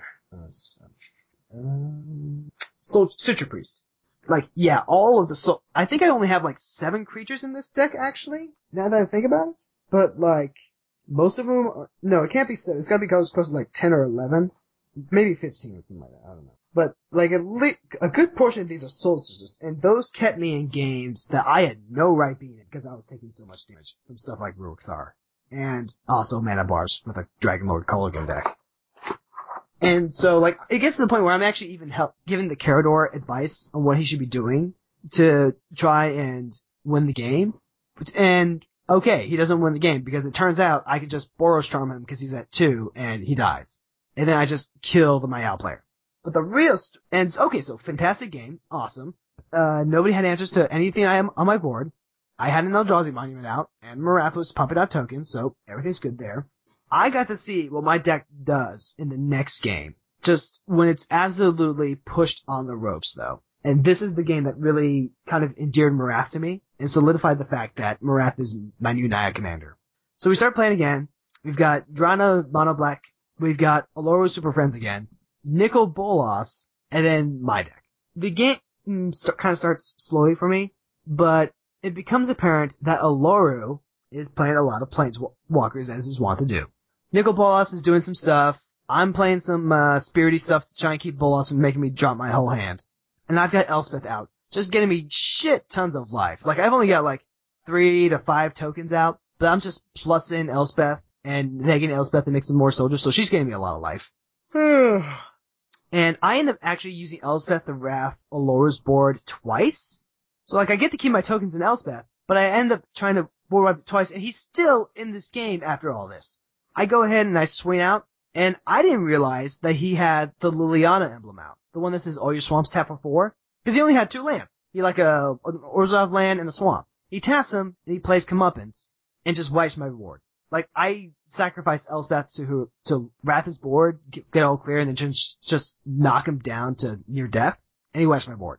We keep going, and this game goes on for 4 hours.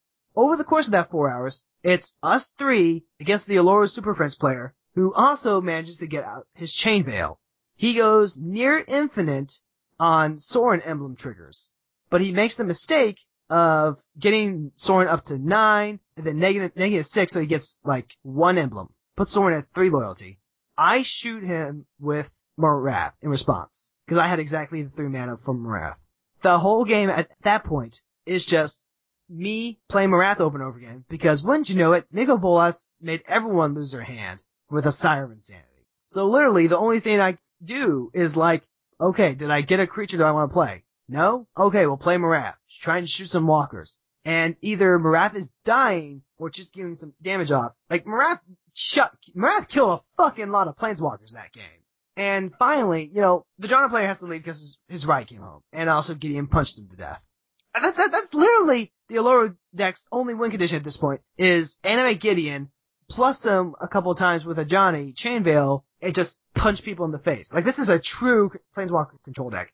And the Bolas player and I are just sitting there. It's not the worst off, because we're drawing 2 cards a turn thanks to Allura's Well of Wishes, so he's drawing 3 cards a turn. But he's drawing 3 cards a turn against 2 people who can't do anything against planeswalkers right now. And it gets to the point where he gets his Tezzeret Age of Bolas out, he's got his Elspeth and stuff, and he just shoots, he kills Nico Bolas with Tezzeret's Limit Break. And then he makes me draw 40 cards by using Jace's Memory Death's Limit Break twice, which is draw 20 cards. So I've got 3 cards left in my deck. I've got Marath tapped down from Tamio. With the rest of the mana I have, I shoot whatever planeswalkers I can. No, Tezzeret is not killing me this game. Get Tamio down. So not only has he made me draw, all these 40 plus cards, but he also has Narset's Limit Break off, so I can't even cast any of the non-creature ones. Which, again, like I said earlier, I've got maybe 15 creatures in this deck. No instants, no sorceries, no enchantments, nothing. So I just drop everything else into my graveyard. Fortunately, I do have Marath. And Marath kills Tamio, which is really important, because when I realized that Narset was about to Limit Break, I started dumping non-creature spells out of my hand as fast as I could, and one of them was the Bow of Nylea. So he was counting on decking me out to win that game. He even used Tamio to freeze it for a turn. But because I had that bow, I never got decked out. He was drawing 3 cards a turn. We had realized, after hour 2, that the only way we were going to beat Allura was that he decked himself out. And that's exactly what happened. He decked himself out before I did, because I had the Bow of Nylea. And Marath was literally fireballing every planeswalker he could get his filthy horns on. Holy shit. I was sitting there almost the entire game with virtually no hand, and it's just Marath, fireball planeswalkers, fireball planeswalkers. Oh my god. I put so much value on commanders that do stuff without their deck, but the deck's built to synergize with them, and just Marath did so much for me. I am absolutely 100% sold on Marath being Naya Tokens deck for me now. Sounds like you've had a really good game, and I personally can't really knock anything you've done with Marath. Only things because with me, Marath has always been pretty good anyway, especially with that, ring cycle that came out. What was it? It came out, I think it was M14, I think it was. The Ring of where Thune and stuff? Equipment, the ring thing was if the creature's a certain color, it gets a +1/+1 counter, but it also gets this effect and this ability or whatever the case may be. And I find those to be very useful in a Marath deck, because if you equip him with those 3 rings, you get 3 +1/+1 counters on him that you can just kind of reuse for either making dudes or burn or whatever. So. And since he can transfer +1/+1 counters to other creatures, you can basically you can use him, get the counters onto him, and then use his effect to put the counters on him. So if you have the green ring, you can still use the +1/+1 counters and move it over to your, red or white creature. See, I get what you're saying, but at the same time, when I made the deck, I decided that one of the things that I wanted to do was not include stuff that would be pretty much only good with Marath. I got Captive's Crusade and Bow in there that have +1/+1 counter interactions, but I didn't want stuff that I would go, okay, this card just doesn't do anything if I don't have Marath, like Hardened Scales or the Night Peddler. I mean, don't get me wrong, Bo Knightley is awesome without Marath, but it's just super awesome because then I could, with Marath, because it's giving it counters, he's attacking and shooting stuff and stuff like that. But I really like what I've done with the deck. In fact, I'm actually going to try and get the deck on Tapped Out tonight and get it into the show notes so that you can check it out later and let me know what you think. Right. But the main, I'll definitely give it a check. But like what I was saying was because my Marath, the way I currently have, well, I have like 2 of them built and I'm working on a third. We're not talking about the 99 lands one though, so, but the one that I do have built, I put the rings in there because the deck itself is designed to be converted into a tiny leaders deck. So in case I do decide to play tiny leaders, pretty much all I do is just grab all the cards that's in the deck that have a converted mana cost of 3 or less. Those instantly go into the tiny leaders deck, and then I only have to find 24 lands to put into it to build it into a 60 card deck. Yeah. And those 24 lands can be whatever lands I happen to pull out that I think would be useful for me. So in case, even if I forget, as long as I put a nice balance in of like the dual lands and the non-basics, or the basics, then I'm fine. And I can just go ahead and play Tiny Leader that way. Yep. Also, Fecundity All-Star, like that second game where I just won ridiculously, was because I had Fecundity out, and each time he went to Living Death, I either had a Massive Border tokens out, or I had Marath out. And I just went, okay, spend all the counters on Marath, make a bunch of elementals, let Marath die, draw a card off that. Living Death happens? Okay, sack all my tokens, draw cards, put Marath back on the board, let Marath go back to Command Zone. Like, I never really quite appreciated just how much stupid value Marath can get you. Yeah, like the thing for Marath is that it's just one of those, like, he's just a really solid, like, card. I mean, the ability to put +1/+1 counters on things can have a tendency, can typically be overlooked, because if you're not playing with other creatures, the +1 counters don't really matter, you know? Yep. But if you are playing things where the counters do matter, then it works. But just him on his own, it's like he's able to make an army of himself. He's able to make fireballs and damage creatures and planeswalkers and players. And then he can also put the +1/+1 counters on the creatures he's previously made. So if you could make a token that's like a 3/3, but you need a 5/5, you could just take some counters off Marath and put it on that, and then just recast Marath later. So he like works so well with himself that like a lot of the interactions, like all the other interactions in the deck are nice, but Marath is just like, do you have mana? You can, don't worry, as long as nothing's keeping you from playing Marath, you can go ahead and keep doing stuff. And since he's only 3 mana, I don't have to worry about someone telling me that I can't even with Marath. Good, because I don't need to even. Marath is odd, so I'll just play him. Also, Calvin, have you ever heard of Artifact Mutation and Aura Mutation? Artifact Mutation and Aura Mutation. I've heard of them. I can't remember what they do. What was it? So get this. Artifact Mutation is green and a red. Aura Mutation is green and a white. And they both do essentially the same thing. They're both instants. Aura Mutation says destroy target enchantment. Artifact Mutation says destroy target artifact. But they both say put X 1/1 green sapperling creature tokens onto the battlefield, where X is that card's converted mana cost. Those cards were all stars. Like, I could literally just go, okay, pay green and white, we're going to Aura Mutation, destroy your future site, get 5 saps, tap all 5 saps for... Wait, repeat that? What were the converted mana cost for those things again? So, destroy future site, which costs 5. So I get 5 sapperling tokens. No, but what is it? They're both 2. What was the color or something? It's a green-white instant and a green-red instant. So you can summon forger for them. Okay. No, because for some reason I thought you were talking about, because I remember there was one of them that's like green-blue that destroys like I think it's destroy a creature and then you get tokens. Maybe, it would have to be a green-black one. Because, Why have to be green-black? Because I remember an effect like that and it was in green-black. Like it was destroy target permanent or something like that. Yeah, but anyway, ignore what I'm saying. Continue. Yeah. But those cards are amazing. Like, Nissa's Expedition is what was the Slizzy mechanic? Convoke. There we go. So like, I can literally just go destroy a 5 target artifact or enchantment for 2 mana, and then tap all those tokens to just get 2 free basic lands. Not only that, but it's like, I was already looking for ways to make tokens at instant speed that were on spells. So like your Midnight Haunting, Benevolent Offering, Gideon's Phalanx, and stuff like that. But this is just removal with tokens stapled to it. It's like, no matter what you destroy, you get at least 1 token. And that is so good. Right. And, Like- I like the idea of tokens being, like, tacked on, like, as, similar to, like, the life gain thing. It's like, some effects are good, but they're better when they're combined with another effect. Like, gaining 5 life, I wouldn't play it. But if I'm gaining 5 life and getting something else, like destroying a permanent or getting a token or drawing a card, then I might be more inclined to do it. Because it's like, I'm getting this, plus I'm getting something else. So, at that point, like the one of these effects is like whipped cream on top of the ice cream. If something else is better. It's the other. I'm basically doing it for this, but this also makes me choose this card over others. Yep. Just And so happy. I'm actually kind of waiting to see if it's one of those moments where it's like if I did work at Wizards, this would probably be like an idea that I would use for a set. Just build like, cause I had the like Zendikar, like the all land set. I would want to do a set where it's like, here's all the mediocre things that we have. I want to see how many good cards we can get by combining this mediocre thing and that mediocre thing and put it into a set. Let's see. Also, I put Monastery Mentor into this deck, and that is also really good. Just like cast random, because I'm looking at my deck list now. I was right. I only have 16 creatures in this deck that aren't morale.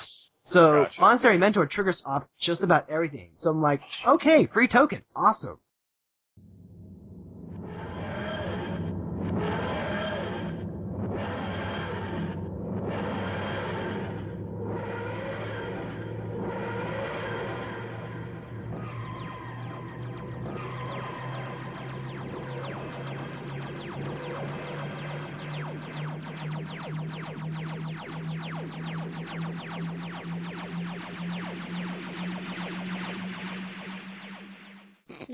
CommanderCast.com